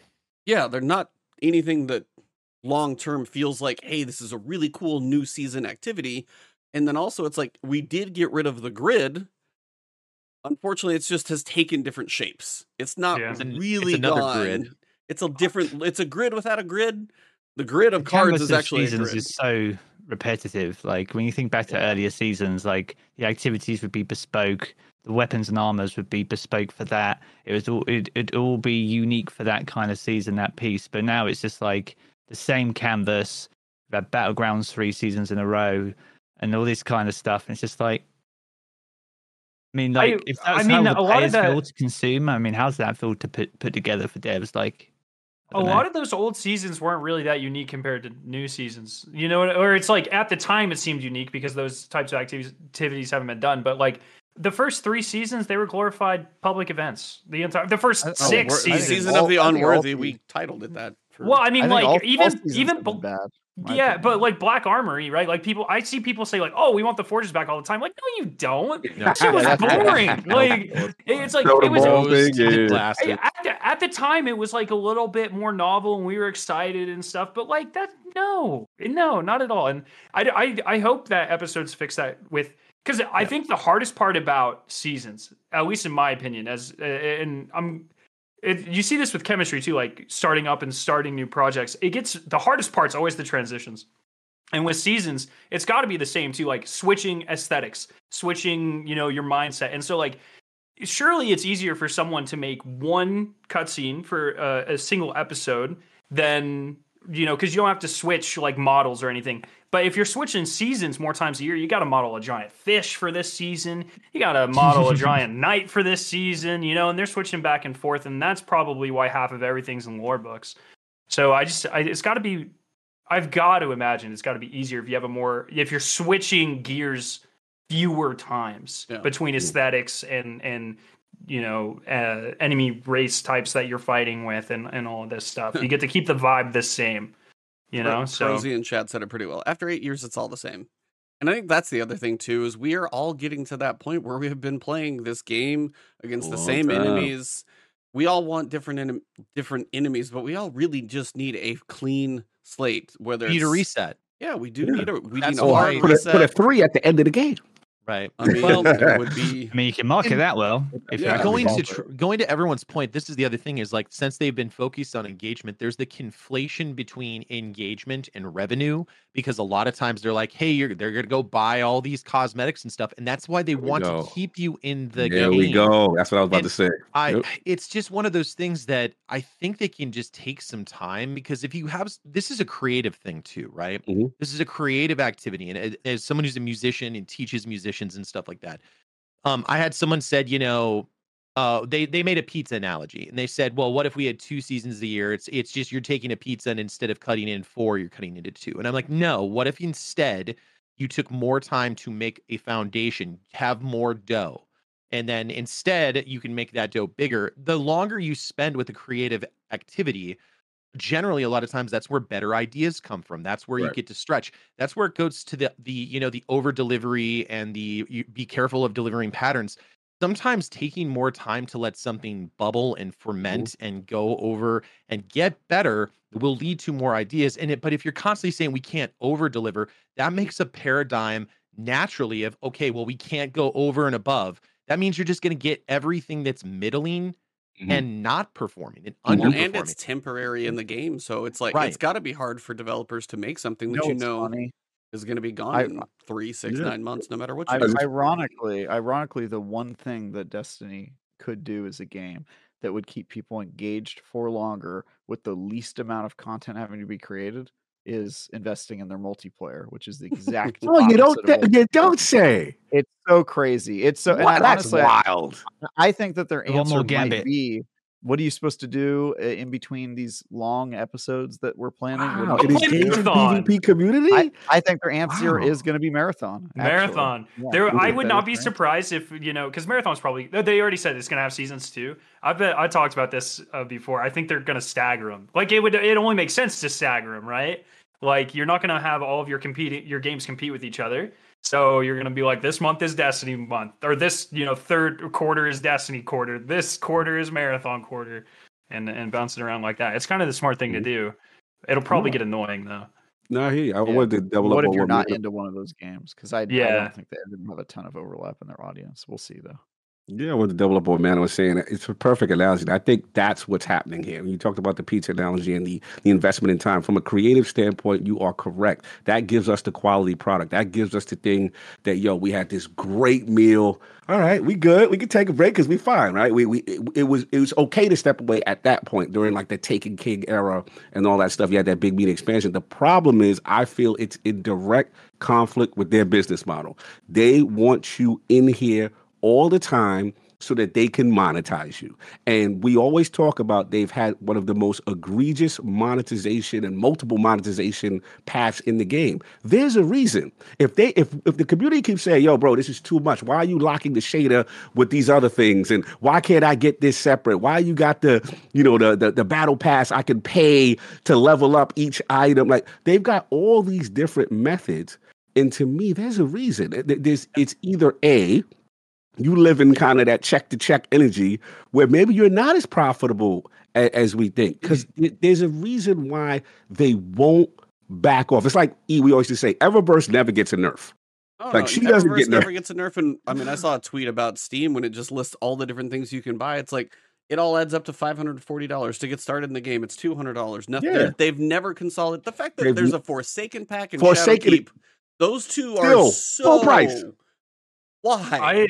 I have to disagree though. The community just gave Eververse a 45% nerf actually. So I mean, they know what people do spend their money on. Like, I think there are wasn't it like the Monarch bundle? Didn't like 130,000 people buy that last time? And that's like 1.4 million for a shader. Like, there are whole groups of people. This is the thing that Dado says in all of his videos is there are groups, and this doesn't just happen in the gaming industry, it happens everywhere. There are whole segments of people who do market research to figure out how much it costs to extract the maximum amount of value out of the minimal viable product. So you're right. This is exactly one of those things. And I'm not going to lie to you. I'm just going back to some other stuff. Like I was not a fan of them charging the dungeon passes, and I'm still not a fan of it because they should just be part of the seasons. But I was okay at the time, and I think this is one of those points where Bungie takes feedback and they interpret it incorrectly. I was totally cool with them doing it for the 30th anniversary. It's like, okay, you're paying for something extra. It's the Season of the Lost. Here's an extra thing. But I think that they interpreted it as, you get to pay for this dungeon, this Grasp of Avarice dungeon. This is this thing you need to do. And they interpret it as, oh, that means we can charge this separately and have a buffet, a smorgasbord of stuff, and then we can just start charging people. And it's like, no, just charge more for the seasons, man. And just put it in the season, and then there's more. They did that too. Now they do both. They did. Yeah, exactly. That's always been Bungie's strategy, though, is to do all of the models. And I just think it seems like maybe they're moving away from that, or that was the strategy, because I think they realized you can't really keep people engaged if they fall out of love with your game because you're putting out subpar products. And I don't think that anything displayed that more clearly than Lightfall, because whatever money you make on Lightfall, you will lose long term when it causes people to stop playing your game and streamers to leave your game and all the bad stuff that's happened. So I'm hopeful that episodes and them not announcing the next expansion is them signaling to the community, hey, look, there might be less Destiny in the future, but that's an investment we're making in the game and in keeping you guys around long term and all that stuff. And I think that would be great, but it's not the world we live in right now. And I think players have every right to be pissed at the monetization model and the cadence of content and the quality of content and all the things, because you can only get by on having tight gunplay for so long. Right. And I think after 9 years, there's a lot of people who are just like, look, I can get this elsewhere, man. I don't need to be playing this game anymore. There's not only 100 other great games that came out this year, but a lot of them are live service games where you and your friends can hop on and play them for 100 hours. So they just have competition now. They don't live in the world where after Destiny vanilla launches, they can screw up for a year because there's no one really else to like check them. Right. They don't live in that world anymore. And this is a world where if you don't come to play, you end up, Anthem. You get part Anthem. Of it too is like I don't want to use animosity. We're grieving. Like we're literally grieving for the game that we were like, oh, it's going to be this. It's going to be this. It's going to be this. And we're all, I think, as a community, I think this is why the sentiment is negative right now, other than, of course, all the negative things that happen. And, of course, the people who've been laid off. But we're all grieving because we're all like, man, this game has had so many great things. It's had so many good things, but we've always been waiting for it to reach its final form. And I know, right? But it never quite did. And that's the thing that I think for me, I'm disappointed. It doesn't seem like it's, and of course I want to be optimistic, but it's hard to be optimistic when you release the workforce and you've seen like there's been these management issues. So I hope they nail it. I hope that it's a banger. But you're exactly right, Travis, is like they've been leaning on, hey, it feels good to play. And now you can go play other games, and like there are so many other avenues you can get what you wanted out of Destiny, but from other games and new content and fresh content. I honestly think an 8 is the highest I'm ever going to score a Destiny expansion, and that destroys me because I'm like COG, right? Like I'm one of those people who've always wanted to be proven right in this regard. That like my faith was rewarded. I trusted that Bungie would come through, and eventually they'd figure this thing out. And it sounds like instead they're kind of getting left in the dust when it comes to live service, and they're kind of divesting from the project and looking at other stuff, which, I'm a big fan of new projects and stuff like that. Destiny doesn't need to be the only game I play. I probably play less Destiny than the rest of my co-hosts here. Actually, COG has been pretty light these days, but typically though, in the past, I've been like the guy who plays the least. And it's a bummer to think that they're never going to fulfill that potential that we all so clearly saw. Like anybody who's played Destiny for like 5 minutes and sees the potential But it doesn't look like 9 years of potential. I think that's one of the biggest things is you could probably have that as a subtitle in every scene. Like the season of potential is what we always hope. There's this thing that they could do, and we speculate about what it could be every season, every expansion. Oh, could they do this? Could they do this? Would they do this with the story? Is this going to be a villain? Are we going to get a new subclass? Are we going to get a new set of enemies with Final Shape or something? And we get a variation on another skin of another color of all the same stuff. And the potential, the hope and potential of seeing something exciting out of Destiny at this point is low. So when you go into Final Shape with low pre-order numbers, people canceling their pre-order due to the news or whatever, depending on how hardcore you are, depending on which of the content creators you follow, you hearing about all this stuff. I mean, if you look at the videos from Cross and Datto and Fallout and anybody else who's big enough to reach a pretty sizable audience, when you see hundreds of thousands of views on those videos, that's a lot of people getting news that even if they're not in the Twitterverse or reading the TWABs, if they do follow a creator to get guides or updates or news or anything, they're hearing about this too. So now you've got an even bigger set of people that are either not going to be happy, be worried, be unsure. So any financial predictions you had that were hoping Final Shape was going to be good, they're just going down as time progresses. Then you have a 7-month season that might have some people, and then you'll have the attrition when people get bored during doing that. 2024 is going to have some new games that come out. Then when you get around to June, depending on when this lands, that is E3 time. Depending on when they time this thing, you're going to have announcements of other stuff and all that going on. Well, there is no E3. But there is no E3 anymore, right? You know what you mean. You know what I mean. Summer Games Fest, IG and Summer of Gaming. Any other names I'm missing here? But it's a great time to release games because nobody releases games those 2 weeks of E3. That is true. Happened one time, but it's kind of a. But here's my thing: is I actually don't think it matters if people stop playing the game completely, because if you build it, they will come, right? And there was a time where nobody was playing Destiny 1. There's times where people have, Curse of Osiris and said, peace, I'm out. And they come back if you release good content. And so if you build if you build it, exactly. But I think that the biggest risk they have is not taking that time to actually create something that's worth coming back for. And then the game eventually just sort of like suffering a death by 1,000 cuts, which is kind of what has happened to Destiny recently. It's at like 800 cuts at this point. And it's just, there's not going to be one thing that kills it. It's going to be a whole bunch of like slow, steady kind of just downturn. I think they need a break. And I don't care if there's a 7-month season of Destiny, because I'll be gone for 17 months. If the but I don't know if they can survive that, bro. That's you. I don't know if they could survive that. That engagement loss, that is tremendous. I mean, they're already teetering downward now. But do they need the engagement to stay profitable as a business? I think that is a them company question, but I can tell you from a player's perspective, it shouldn't really matter if they're gone for 12 months, if they have a 12-month season, and then eventually, because if they get there and they release that game and they put everything they have into it, I believe Bungie is a talented enough studio, even though they're 8% less talented now, I still think they're talented enough to blow us away. And it's really just a matter of them being able to do that. But those questions, to your point, Cog, about like, how do they stay profitable? What about the engagement over time? That is a Bungie problem. And, I have no obligation. It's our problem, because if they don't exist if they go away and they cease to exist and they trend downwards.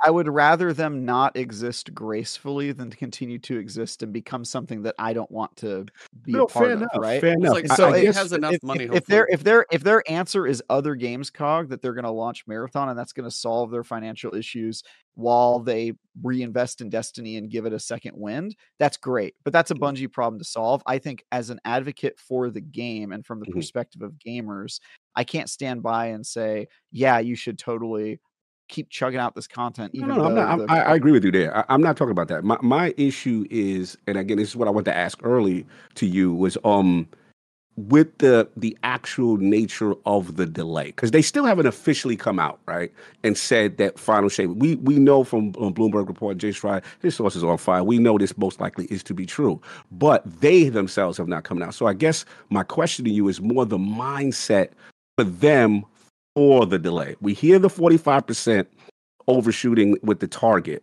but do they internally say, hey, what we see is not good enough? what is the legit reasoning behind? That's what I want to know, and they haven't gotten in front of that yet. It's definitely not good enough. I can tell you, like, there's some delays where the reason is so obvious, and I think just based on all the reports we've seen and my conversations with people that were laid off this week, like, it's just like they weren't given enough time to do this. They knew that when they half-baked Lightfall last year, right? And like the fact that they have been having to things have not been going according to plan, and they've had to patch things, and these are all hurdles to development. And I honestly think that they just need a break to be creative, do what artists do best, and come out with something that's going to blow us away. And I think, maybe they'll make less money in the interim, but I think it's an investment, I'm good with that. Right?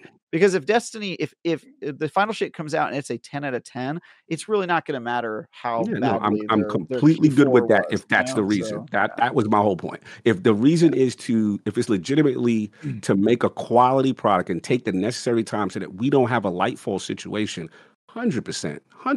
Yeah, I think it has to be. I can't even think of another reason that they would delay it, because it's not in their interest to delay it, right? Delay is always the last option if you're a development studio. The only reason you do it is because you think that you're not going to be successful putting it out when you do, and that your teams need more time. And there was some talk about potentially, because the business year starts in April 1st, in that PlayStation, again, I don't know this. I am not in the industry proper. There was some talk about the fact that if they released it in February, it would be the 2023 year. And when they're doing their investor stakeholder calls, I heard instead, theoretically, maybe they push it out there because it is going to be a larger expansion. Maybe they would see a return. Sony would see a return on investment. That's better for Sony. And it would be better for Sony and their investors. Again, I don't know. It's just things that I have heard. And again, I'd be interested. Even if that were the reason, I still think it benefits both the players and Bungie as a studio. Yeah, agreed. Have more time to work on it. And so, like, if that's your reasoning, fine. My problem would be if they forced it to come out in April, because it's got to hit that first quarter of Sony's calendar. That's when people. Or June, yeah. But if that was the reason to hit like a benchmark, I always think that's the wrong reason to do it. But I agree. I honestly just think you could look at this delay and be pessimistic and say that, but if you look at the other announcements that they've made, whether it's episodes or not announcing a new expansion before this one comes out, I think that there's a lot of hints to indicate that they're thinking differently about this, and they're thinking, look, we're seeing the numbers go down, and we already know the reason why. Because we're pumping out content faster than is healthy, and we can see it in the reactions from our players. Let's just take a little bit more time. And that's the old school method of doing things. Like if you take more time on it and it's better, you will be better in the long term, even if it's less profitable right now. And I'm hoping that's the way that's what I'm hoping too. I don't think a delay's ever been bad for Bungie. Like when they've delayed stuff, like it's generally come out good. Like we know how the saying goes: delay games eventually good, and a rush game is forever bad. We know how that goes, and that's true. Probably hates that quote exists. It's true. And Cyberpunk now is like cruising with their new piece of content. I don't know what it is, but it's like a new expansion. Yeah, and I've heard it's game of the year if it launched like that. It would be a lot easier to review games if it were true that a bad game is always bad, because now it's just not true. Dude, I reviewed Fortnite, and that game wasn't even a battle royale. No, it wasn't. I remember that. Yeah, it wasn't. FTW. Yeah. Crazy. What did you give Fortnite, Travis? I think I gave it a 7, and then and then I was like, oh, cool, it's like a nice little base building game, and then like I went away for like a month and a half, and then somebody was like, dude, have you played that game Fortnite? I was like, yeah, that thing's all right. And they were like, oh my god. And then they showed me the game, and I went, what is this? This is not the game I reviewed at all. What the hell? That is not the game. Very weird situation. That PUBG's homework. Well, it's like, I mean, we've watched games. Starfield got a year delay, so I think at this point the question would be, one is, when you talk about the delays, how long can they financially survive, or ask Sony to be like, we need this to be good. If you want our studio to be successful for you as Sony, how long do you need? Do you need 4 months? Do you need 5 months? Do you need 9 months? And as you said, Travis, like when you put out that 9 out of 10 game, people notice. If you say, hey, the newest Destiny expansion is 9 out of 10. Now, if you're doing all that and you take time to put it together, the other thing that I feel like you need to do to build the trust back as well between some of those things, you need to make the barrier to entry for any new players that see this 9 out of 10 be like, hey, how can I get into Destiny? try and make some of the 14 pop-up screens, the 20 different expansions you got to buy, make the barrier to entry as a new player not awful and terrible. And that's something that has been screamed at them forever. But if you can take 6, 7, 8, 9 months, if they're allowed, depending on who you are, depends on how much clout you have to ask for that. You don't hear from Remedy for a very long time at all. And then we get Alan Wake 2, and it's flirting with Game of the Year talks. I don't know where it's going to land on mine. It's on a short list, though, because that game is special, but it also takes a creative vision to be able to drive that game. But it also takes the financial consideration to say, make what you want to make and take the time to make this crazy, bizarre, absolutely ridiculous adventure. The We Sing chapter, which you'll like, Skarrow, I think you got through that. I'm going, how is this in a game? It's so good. So good. And that's so the good. kind of stuff. I heard the musical in that episode. The musical that's mission it, is yeah. like the banger. God, that was crazy. It's crazy. It blew me away. Yeah, but that's kind of my worry with Final Shape, because like a Destiny expansion is so much more than just like activities piled on top of whatever, you know, like it starts at the foundation, and if it's not good, can you really fix enough stuff in 4 months to really correct that ship? And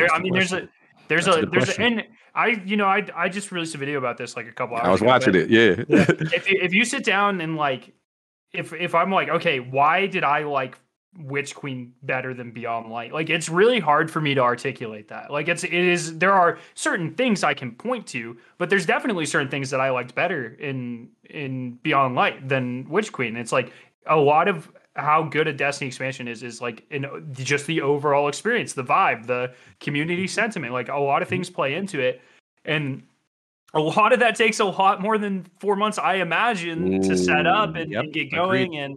And if the community's already pissed off, then it's just, I don't know. It's like I just don't know. I don't know what that looks like. I have no idea, but it worries me because if it's not great, you don't have time to completely start over and scrap it. Yeah, how much frosting can you put on a bad? Yeah. How much frosting can you put on a bad cake to make it how much frosting can you put on an okay cake to make it a banger cake? You know. So I've talked to developers about this too, and sometimes like the problem with an expansion isn't that it's not good, it's that it just doesn't go far enough, right? And so maybe the campaign is good, but there's no secrets and there's no sure. Sometimes that extra couple months of polish at the end where you're like throwing things in that have nothing to do with anything are like all the best parts. Like Rockstar's a great example of a developer I've talked to extensively about this, because they put stuff in their games that if you scoped it out at any other studio, they would say, you're insane. We're never going to spend time doing this. In Grand Theft Auto 5, you can get on a bus and take a full tour of Los Santos with full dialogue. Like the person will just give you a full tour, everything. They put that in the game at the end of the development cycle, and like the mini games, some of the mini games that are there, just because they were like, look, we have all the money in the world. We don't need to rush this. And I feel like that sometimes that layer on top, right? Like the secrets you can find in Forsaken. Over delivery. It really over delivery. Yeah, well, really, I mean, is an ocean really an ocean if it's only 1 inch deep? You know.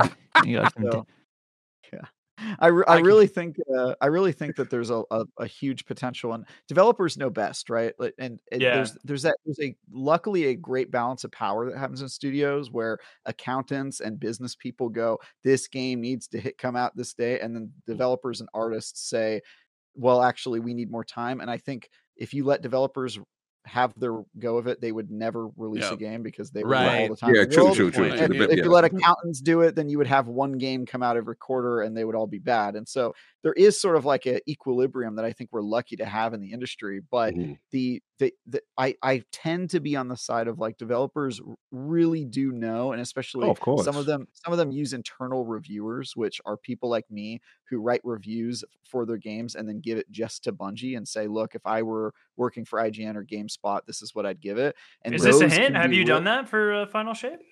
I have not done it for any games because I write my reviews in daylight, but the people who tend to do it are people who used to write for IGN and GameSpot and they retired, and then they go and they work in the private sector, right? Or they get canceled, like something happens and they can't like write reviews publicly. And so then they'll go and work for one of these companies that sell their services of like, hey, we'll review your game internally. And we have like a roster of people who know what they're talking about. One of the really popular ones is called Hit Detector. which is hit detection, if you know what that is in gaming, Yep. but also because are they hits or not? Get it? It's fun. Is it hit?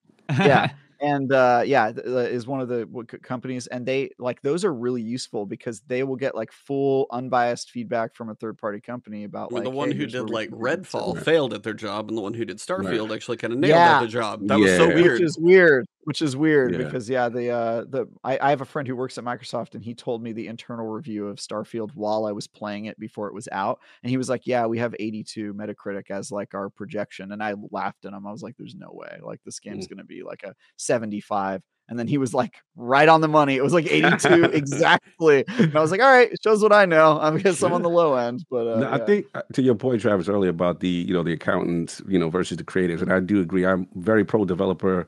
They know best. Obviously, we have to respect the business, and stuff does have to come out at some point. I guess the fear, and I think why a lot of sentiment is negative, basic stuff that Mano was saying, is that like when you hear that the teams were not listened to, and that the people who are making the bad decisions are still in place is the concern. That's why it's like, I see what Skarrow's saying with the 4 months, is it enough if people who've been blocking you all this time, the hope is that they have reached the low that they are now, that something has to change, that they cannot continue to produce in the way that they've produced it because the community trust is now at its all-time low. And if they don't get it together, that's the first time. Because Bungie to me is always that kid who's like talented but kind of coasts. And then when it hits the floor and it's time for that final exam, all right, cool, they come through, right? And then after they pass the exam, all right, next semester we can coast a little bit again. Like it's always this thing with them, right? But this is the first time where people go, man, I don't know, because of the way this situation was handled and the talent that was let go and the people who are definitely making these decisions not penalized. They're still there. That's the fear. But it's also like what? How do you penalize if Pete Parsons gets let go? He gets a $5 billion severance package, and he's fine. Like you don't penalize these people. You know what I mean? Like, oh, boo-hoo, he never has to work another day in his life. Oh, well, it goes to that crony capitalism that we kind of started off the show with. Is there's the Milton Friedman. I think it's Milton Friedman who says, "He who bears the risk gets the reward." Well, if you bear the whole problem is that the people who are risking things and saying, we're going to make this decision and these are the things that are going to happen, we're going to bear the risk, they're not the ones suffering the consequences. It's the other people who said, okay, we'll follow your direction. And that's the problem. But at the same time, Pete Parsons isn't going to fire himself. That's the real problem, is at the end of the day, manager's not going to be like, I will fall on my sword, everybody. Sorry, everybody. Oh, I'm out. It just doesn't happen because they have to protect themselves and they want to protect, they would probably say in their defense, they're protecting that institutional knowledge. So it's how do you balance that? Because there's definitely been some differences, but I keep going back to the Nintendo CEO when he took the pay cut. And I'm like, dude, and everyone, like literally everyone was like, let's do this. And we're going to get on board and we're going to reload. It's that same Michael Salvatore quote that he had said, let's all get together, reload. And now we have the Switch. And now we have all the stuff that's happening in Nintendo. And even though the Switch is not like a super amazing piece of hardware, it's still the best. I would argue again, I don't know, but I know that Nintendo is not in the place it was after Wii U. What was it called? The Wii 2, I think. Yeah, the Wii U. Wii U. Yeah. Mm-hmm. So I just think about that is like Pete Parsons, what he should have said is, guys, we're not, like, his tweet should have been, we had to let some people go today. I am doing this. Management is taking this pay cut. These are the things that we are taking responsible for, because that would have been such a tonal shift for the community, for those people who potentially got let go, because at the end of the day, he's not saying anything. And he's just saying, oh, we let these people go. And that's really my concern is, to your point, Cog, is the people who are risking things are not bearing the consequences. And that's the problem. Well, or at I least think course correct. That's Yes, that's my correct. thing. Yeah, Yeah. at this point, right? If I think they do get rewarded for the risk, and they take the risk when they start the company, right? Like Pete Yes, Parsons exactly. took all the risk early, but now he's an acquired company. He has very little risk because the worst thing that could happen to him is his bosses, Right. aka the shareholders or Sony, Exactly. could say, "Hey, we need you to step aside and you get a golden parachute." And I don't think there's anything wrong with that, right? Like if Pete Parsons got fired, he should get rewarded for the fact that he's He created started the the company. company. And so, yeah, like it was his baby, and he did That take was all a the risk. risk early Agreed. on. Like he took all the risk. He could have Mm-hmm. screwed up his own, finances in the process. So I think that is working. The problem is like what happens when you succeed and you now are starting to be somebody who's getting in the way of what your company is trying to do. exactly. And that does Yeah. happen, like, right, like it Agreed. happened with Bobby Kotick, and he's essentially getting fired because he got the end game, the worst case scenario for when you start a company and it's wildly successful, which is that somebody pays you to go away. But yeah, I have a problem with, like, to me, there's a right time to leave a company, and an acquisition's a great time to do it. I think if you're not involved in the creative process. Pete Parsons did not he was not part of the founding of Bungie. He didn't join until fair. 2002. Good point. But Wasn't Marty O'Donnell one of the founders? Did you see Marty? Marty wanted to do things. Yeah. I know. Marty's a whole nother bag of cats and stuff. He's like, that. you guys He's like, I remember got that? receipts. We could do another episode just for Marty. Just for Marty right now. We can do an episode. Jeez. Yeah, Marty is a whole separate conversation. Yeah, that's a different thing. But more just, who were the founders? Did you look that up, Skarrow? I can't even remember. I can look up that guy, that Jones guy or whatever, right? Oh yeah. Josh Jones. Yeah, Was it Josh Jones? Jason Jones and Alex Serafino. Yeah. There you go. Yeah, 1991. God dang. Apparently, I just Google faster than you guys. Yeah, I think Pete Parsons is known for like seeing through Bungie during its like most profitable time. It was like right post. I think he was chief operating officer right before Halo Combat Evolved, and then became the CEO immediately after. So like he was in charge during like all of Bungie's wild successes. So I think he definitely takes some credit. He definitely had risk involved. He definitely had in risk with it. to your point, Travis. Yeah. And I think that was the point that Skarrow was saying is, you get the golden parachute. And I think it goes to exactly what you were saying is if you are starting to get in the way of the progress of the game, like that's when you need to move on. And I think you're right on the money with that. Mm-hmm. Right on the money. And I think the great thing about everything, like if you're depressed about Destiny right now, and I think you probably have a lot of reason to be depressed, you shouldn't be depressed about the games industry, because the great news is like every time one company dies, all the talented people, they something rises in its place, and I have no doubt that the people who've been laid off this year are going to create companies that replace Bungie and their 100%. former role as a AAA independent studio. I think there's going to be some it'll take a while. It'll probably be 4 or 5 years. 4 or 5 years from now, there's going to be like a renaissance of all these companies that started as a result of this year of layoffs and stuff like that. And they're probably going to go on to put their old companies out of business, because that's the circle of life. The circle of life. Oh, those are my balls. That's what I've been saying, baby. Yeah, the young devour the old, and that is a beautiful part of capitalism, I think. I'm with you. That's why I work for startups. Mm-hmm. Oh, I've been letting you guys all cook. I've been trying to think of anything we might not have covered so far. Between we had the layoffs, we had Michael Salvatore, we got more composers, the artists that left, we had the news about Marathon, and that seems to tweets have been taken down, so I don't want to spend too much time on that in case that was requested to be taken down. But whatever news you've got about a game that's in alpha stages, I love how that thing was supposedly slipped to 2025 when that's when I didn't expect to see it any sooner than that. It's just weird that was listed that way. I don't know. I always thought it was 2024 because, Matter we thought was in 2025. That's what Bungie directly said like 3 years ago. But I heard Matters unofficially, unofficially, but canceled. that was always how I framed Marathon. Because when we thought Matter was going to exist, there's no way they would release 2 new IPs in the same year. That'd be ridiculous.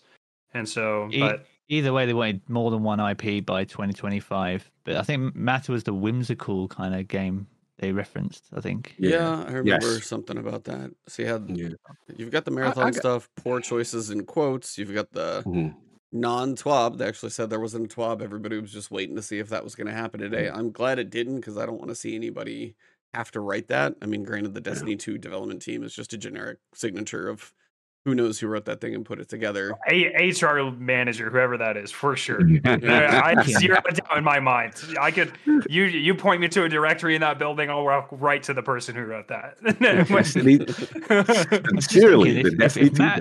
If Matt got cancelled, what happened to the 100 million investment from NetEase then? So is that Gummy Bear or whatever Gummy Bear is I keep hearing about? My understanding about that investment, and maybe someone has more insight, but that was not earmarked for necessarily a certain game. That would just be a vested interest like they're doing in everything else. Is that all they're really doing? Because NetEase is doing that lots of places. I don't think you even really can invest in games. You either invest in a studio or you pay to have like rights, like publishing rights or something for specific games. But they wouldn't be buying shares in an undeveloped game. Fair enough. Well, as we it has been about 2 hours. Been a wonderful chat with you, gentlemen. Chat, you guys have been fire. This is one of our biggest shows. So if you guys do enjoy the show, share it with friends. Drop a like. Follow all of these amazing people. I dropped all of their links in chat and everything, and you'll see them in the description for both YouTube and audio and stuff like that. But is there anything you guys just like kind of final thoughts about, whether it's the situation, whether it's something we haven't talked about, something that's on the tip of the tongue that we may have like glanced over? I just kind of want to go around and let everybody have a chance to say whatever else your final topic might be. And I know, Jarv, you've been pretty patient tonight, so I kind of want to go to you first. Just what is anything else that you want to say about this whole situation? Thoughts on the future? Where are you at? I mean, I've been made redundant 3 times myself in my life, so I know exactly the kind of feelings going on with the individuals involved, but also the families that are involved as well. It's more than just 100 people. There's 100 families and households that have got a bit of a tough time right now. So just my heartfelt gratitude for what they've all done for us, for Destiny, in the time that they've been there. And I wish them all the best for their future endeavors and they land on their feet. And like Trav said, in 4 or 5 years, hopefully we see some absolutely banger studios popping up. And I look forward to seeing what their next projects are going to be and actually engaging with them when they become a reality. That's my piece on it, really. And also, whilst this has only been 2 hours long, I've aged a year. It's been good fun. I'm sorry it was so terrible for you. I'm sorry this was such a bad experience. That's a birthday joke, E. I know. Birthday. Yeah. You got a full year wiser from this discussion. That's right. I've learned a lot. It's been good. Dog? Look, man, love you guys. This is the therapy I needed. I needed to talk with my brothers. You know, we love this game. We live this game. We breathe it. To see the chat and everyone comes out. To see everyone say, hey, I can't wait to listen to the last word was pretty humbling because, you know, people really respect all of our content and all of our different perspectives. And yeah, look, you know, we're pulling for them, obviously. You know, we want, you know, the people who are still there that are trying to make this game the best it can be. We're pulling for them. And like Jarv beautifully said, our hearts go out to all the people let go. I've been laid off before. It's awful. And especially, you know, the security, the lack of that, and trying to figure out what your next move is going to be.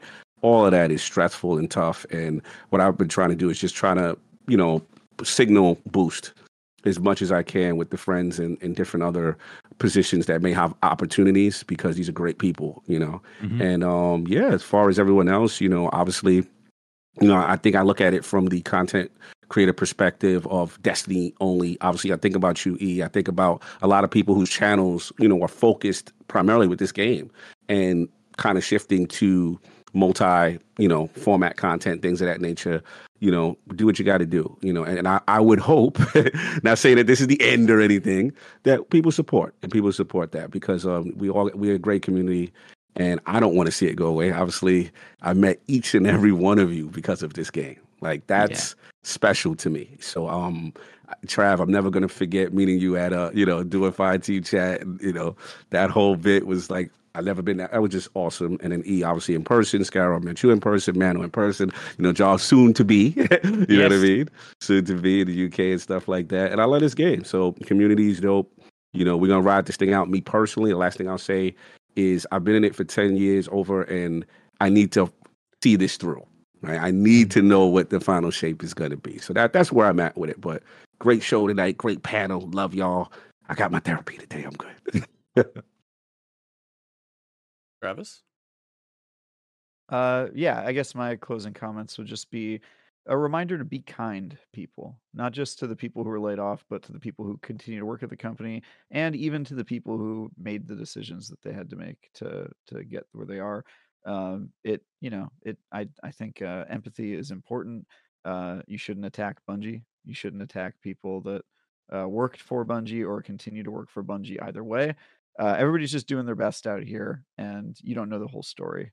And the only people who do are the people who were in the room when these decisions were made.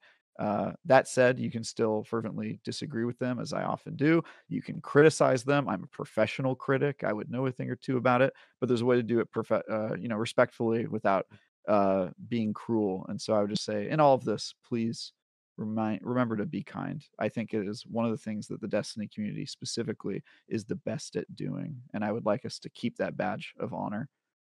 Even in the darkest of Destiny's days. And I enjoy being on this half of the Titanic with each and every one of you. Is the band playing? What's going on? The music's going? I mean, we're wearing our Sunday best. That's all we I'm going saying. Yeah, we're going down the Jack. Oh no, not the never Jack. let go, Jack. Not the Jack. I'll never let go, Jack. Come on, it's too soon. That's us in Destiny. That is. Anybody have a whistle they can blow? Like that's the Skarrow's got to be Rose. Who's on the door? Yeah, pay me. Come on. Not the band. Well, that was funny. Yeah. Let's get Skarrow, man. What you got? Yeah, I don't even know, man. I'm just vibing. Whatever. What happens. I'll get the max triumph score. I'll be one of 10 people. I don't care. And so you and Teddy commiserating to the end. To the end, baby. Get that triumph score. Yeah, it's kind. I don't know. I'm kind of. I've reached a point where it is what it is. All I want is to hit 100,000 subscribers. That number has not moved. Like where we at? In the freaking still like 93. People are. I fell off. That's how it goes. But I just need a little bit more. But let's get them there. Honestly, I don't know. So like when I was in grad school, like this was such a crutch for me. But now that I'm done, it's just kind of like, I'm just kind of vibing. So I respect and I care for a lot of the people that work at Bungie, and I obviously wish them all the best. But it's just I'm kind of just angry and content at the same time. It's a weird feeling where it's like, yeah, it depends if I'm on Twitter or not. When I'm on Twitter, dude.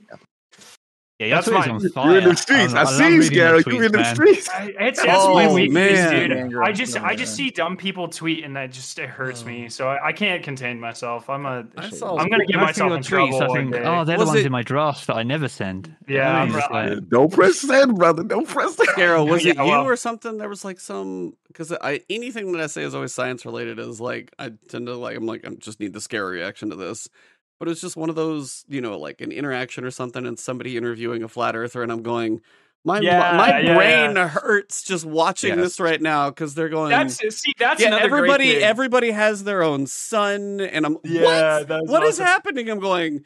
Where's my chemistry buddy right now? Because your mind would explode with me. So it's rough. That's another great thing. Since I don't rely on this for revenue, I just do it for fun.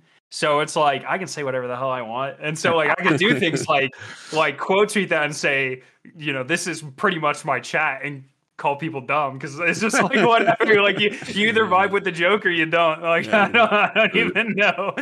But man, I don't know. I wish everything the best, and I'll definitely be here. I'm not refunding anything, and Bungie's got to stop sending me silver. They're gonna get me killed. Like that's all. Every time it's so often, man. It's like every 2 months they're like, "Here's $50 more of silver," and it's like, dog, I can't. Take me, unsign me, get me out of this, dude. Every time, and so I've started taking it and making like criticism videos, and they just keep sending me silver, and it's like, okay, if you're gonna let me buy your stuff with your money and then criticize it, like be my guest. Today we will be critiquing this set of armor. It's lacking in here. Blah blah. Well, it's pretty much like the big one I did recently was of the exotic augments, the legendary armor that like synergizes with certain exotics. I bought them all because I think they're cool with the money, with the silver they sent me. And I was like, yeah, these are really sick, but they definitely shouldn't be in Eververse. Don't buy them if they're in Eververse. They should be end game rewards. And then the last time they're like, here's $100 of silver. And I was like, okay. Somebody like the feedback. So no press is good press. But and it's really annoying because like I'll go months without spending it, and then I'll like I'll be live streaming. Someone's like, "Oh, Skarrow, $200 of silver." It's like, no, I haven't purchased silver in years, man. The community's like, "What are you buying all this silver?" I'm not. I promise. Now we know where that 45% went. Yeah. Skarrow's pocket. I used to make a Where is Zer video every week, and somebody pointed out that every week my silver amount was increasing for the same reason. And they were like, wow, IGN on that bag. And I was just I haven't spent it. I clearly don't care. Enough. Man. I'm going to play the final shape. I'm going to see what they do afterwards. I'm going to hope for the best. I think every one of these awesome folks who have been here, and thank you for having me and inviting me and, listening to all our voices, because we're the big thing is that we're all just passionate about this game, right? We're all just like super into it. It's been the glue that's held many of our lives together. I think for other people, like I was saying earlier, is we're grieving. And to Travis's point, is be kind to other people. Try to remember that there are other human beings out there. And it's really easy when you get to Twitter or X or what is a zitter, whatever you want to call it. Whatever you want to call it. It's one of those things where I don't spend as much time on Twitter anymore because I feel like no matter what, like it just brings up negativity because that triggers the algorithm. Spend less time on Twitter. Like go play some other games and things like that because Destiny will be back. We want the people who were laid off. We want the best for them. I think everyone has said it really well. Like we are pulling for them, and that's the reason why there's been such this sentiment. So, and again, if you're a content creator in Destiny, thanks for being part of the journey too. We're not ending it here, but we're all hoping. Like the best case scenario is that they see this, they pull themselves up by their bootstraps, whatever they have, and they go forward, and then they absolutely kill it. I want to hope for it. I hope it's the best. I think we all want that, not only for our careers, but just for personally. Like we want to just end on like, yes, let's do this. This is awesome. So I think that's the final thing. And having a little bit of optimism is a good thing. It doesn't all need to be doom and gloom all the time. Hope for the best, plan for the worst. So nice. Well I think that's the way to go with it. Thanks for having us all on, guys. Yeah, thank you. Pleasure, man. Y'all family. Yeah, I mean, it was a pleasure. I asked you guys, we're all happy to jump on. It was probably the easiest asks I've ever had. Be like, hey, do you want to talk about all this? And you guys are like, yep. That was the easiest 6-panel podcast. I just want to get it off my chests, man. It's been up here for like. I mean, shout out to Shadow Rider just on Twitter a second ago. He was just like, I'm gonna pass out now. It's like I'm glad I stayed up for it. It was like, as Cog said, it was the therapy session some of us definitely needed. That's kind of the thing. Travis said it. Be kind. All these people are going through stuff right now, whether they work there, whether they lost their job. We will never know all of the details until 10 years later, Jason Schreier writes a book about it, and then we'll get the details. But until then, we won't know. And all we can do...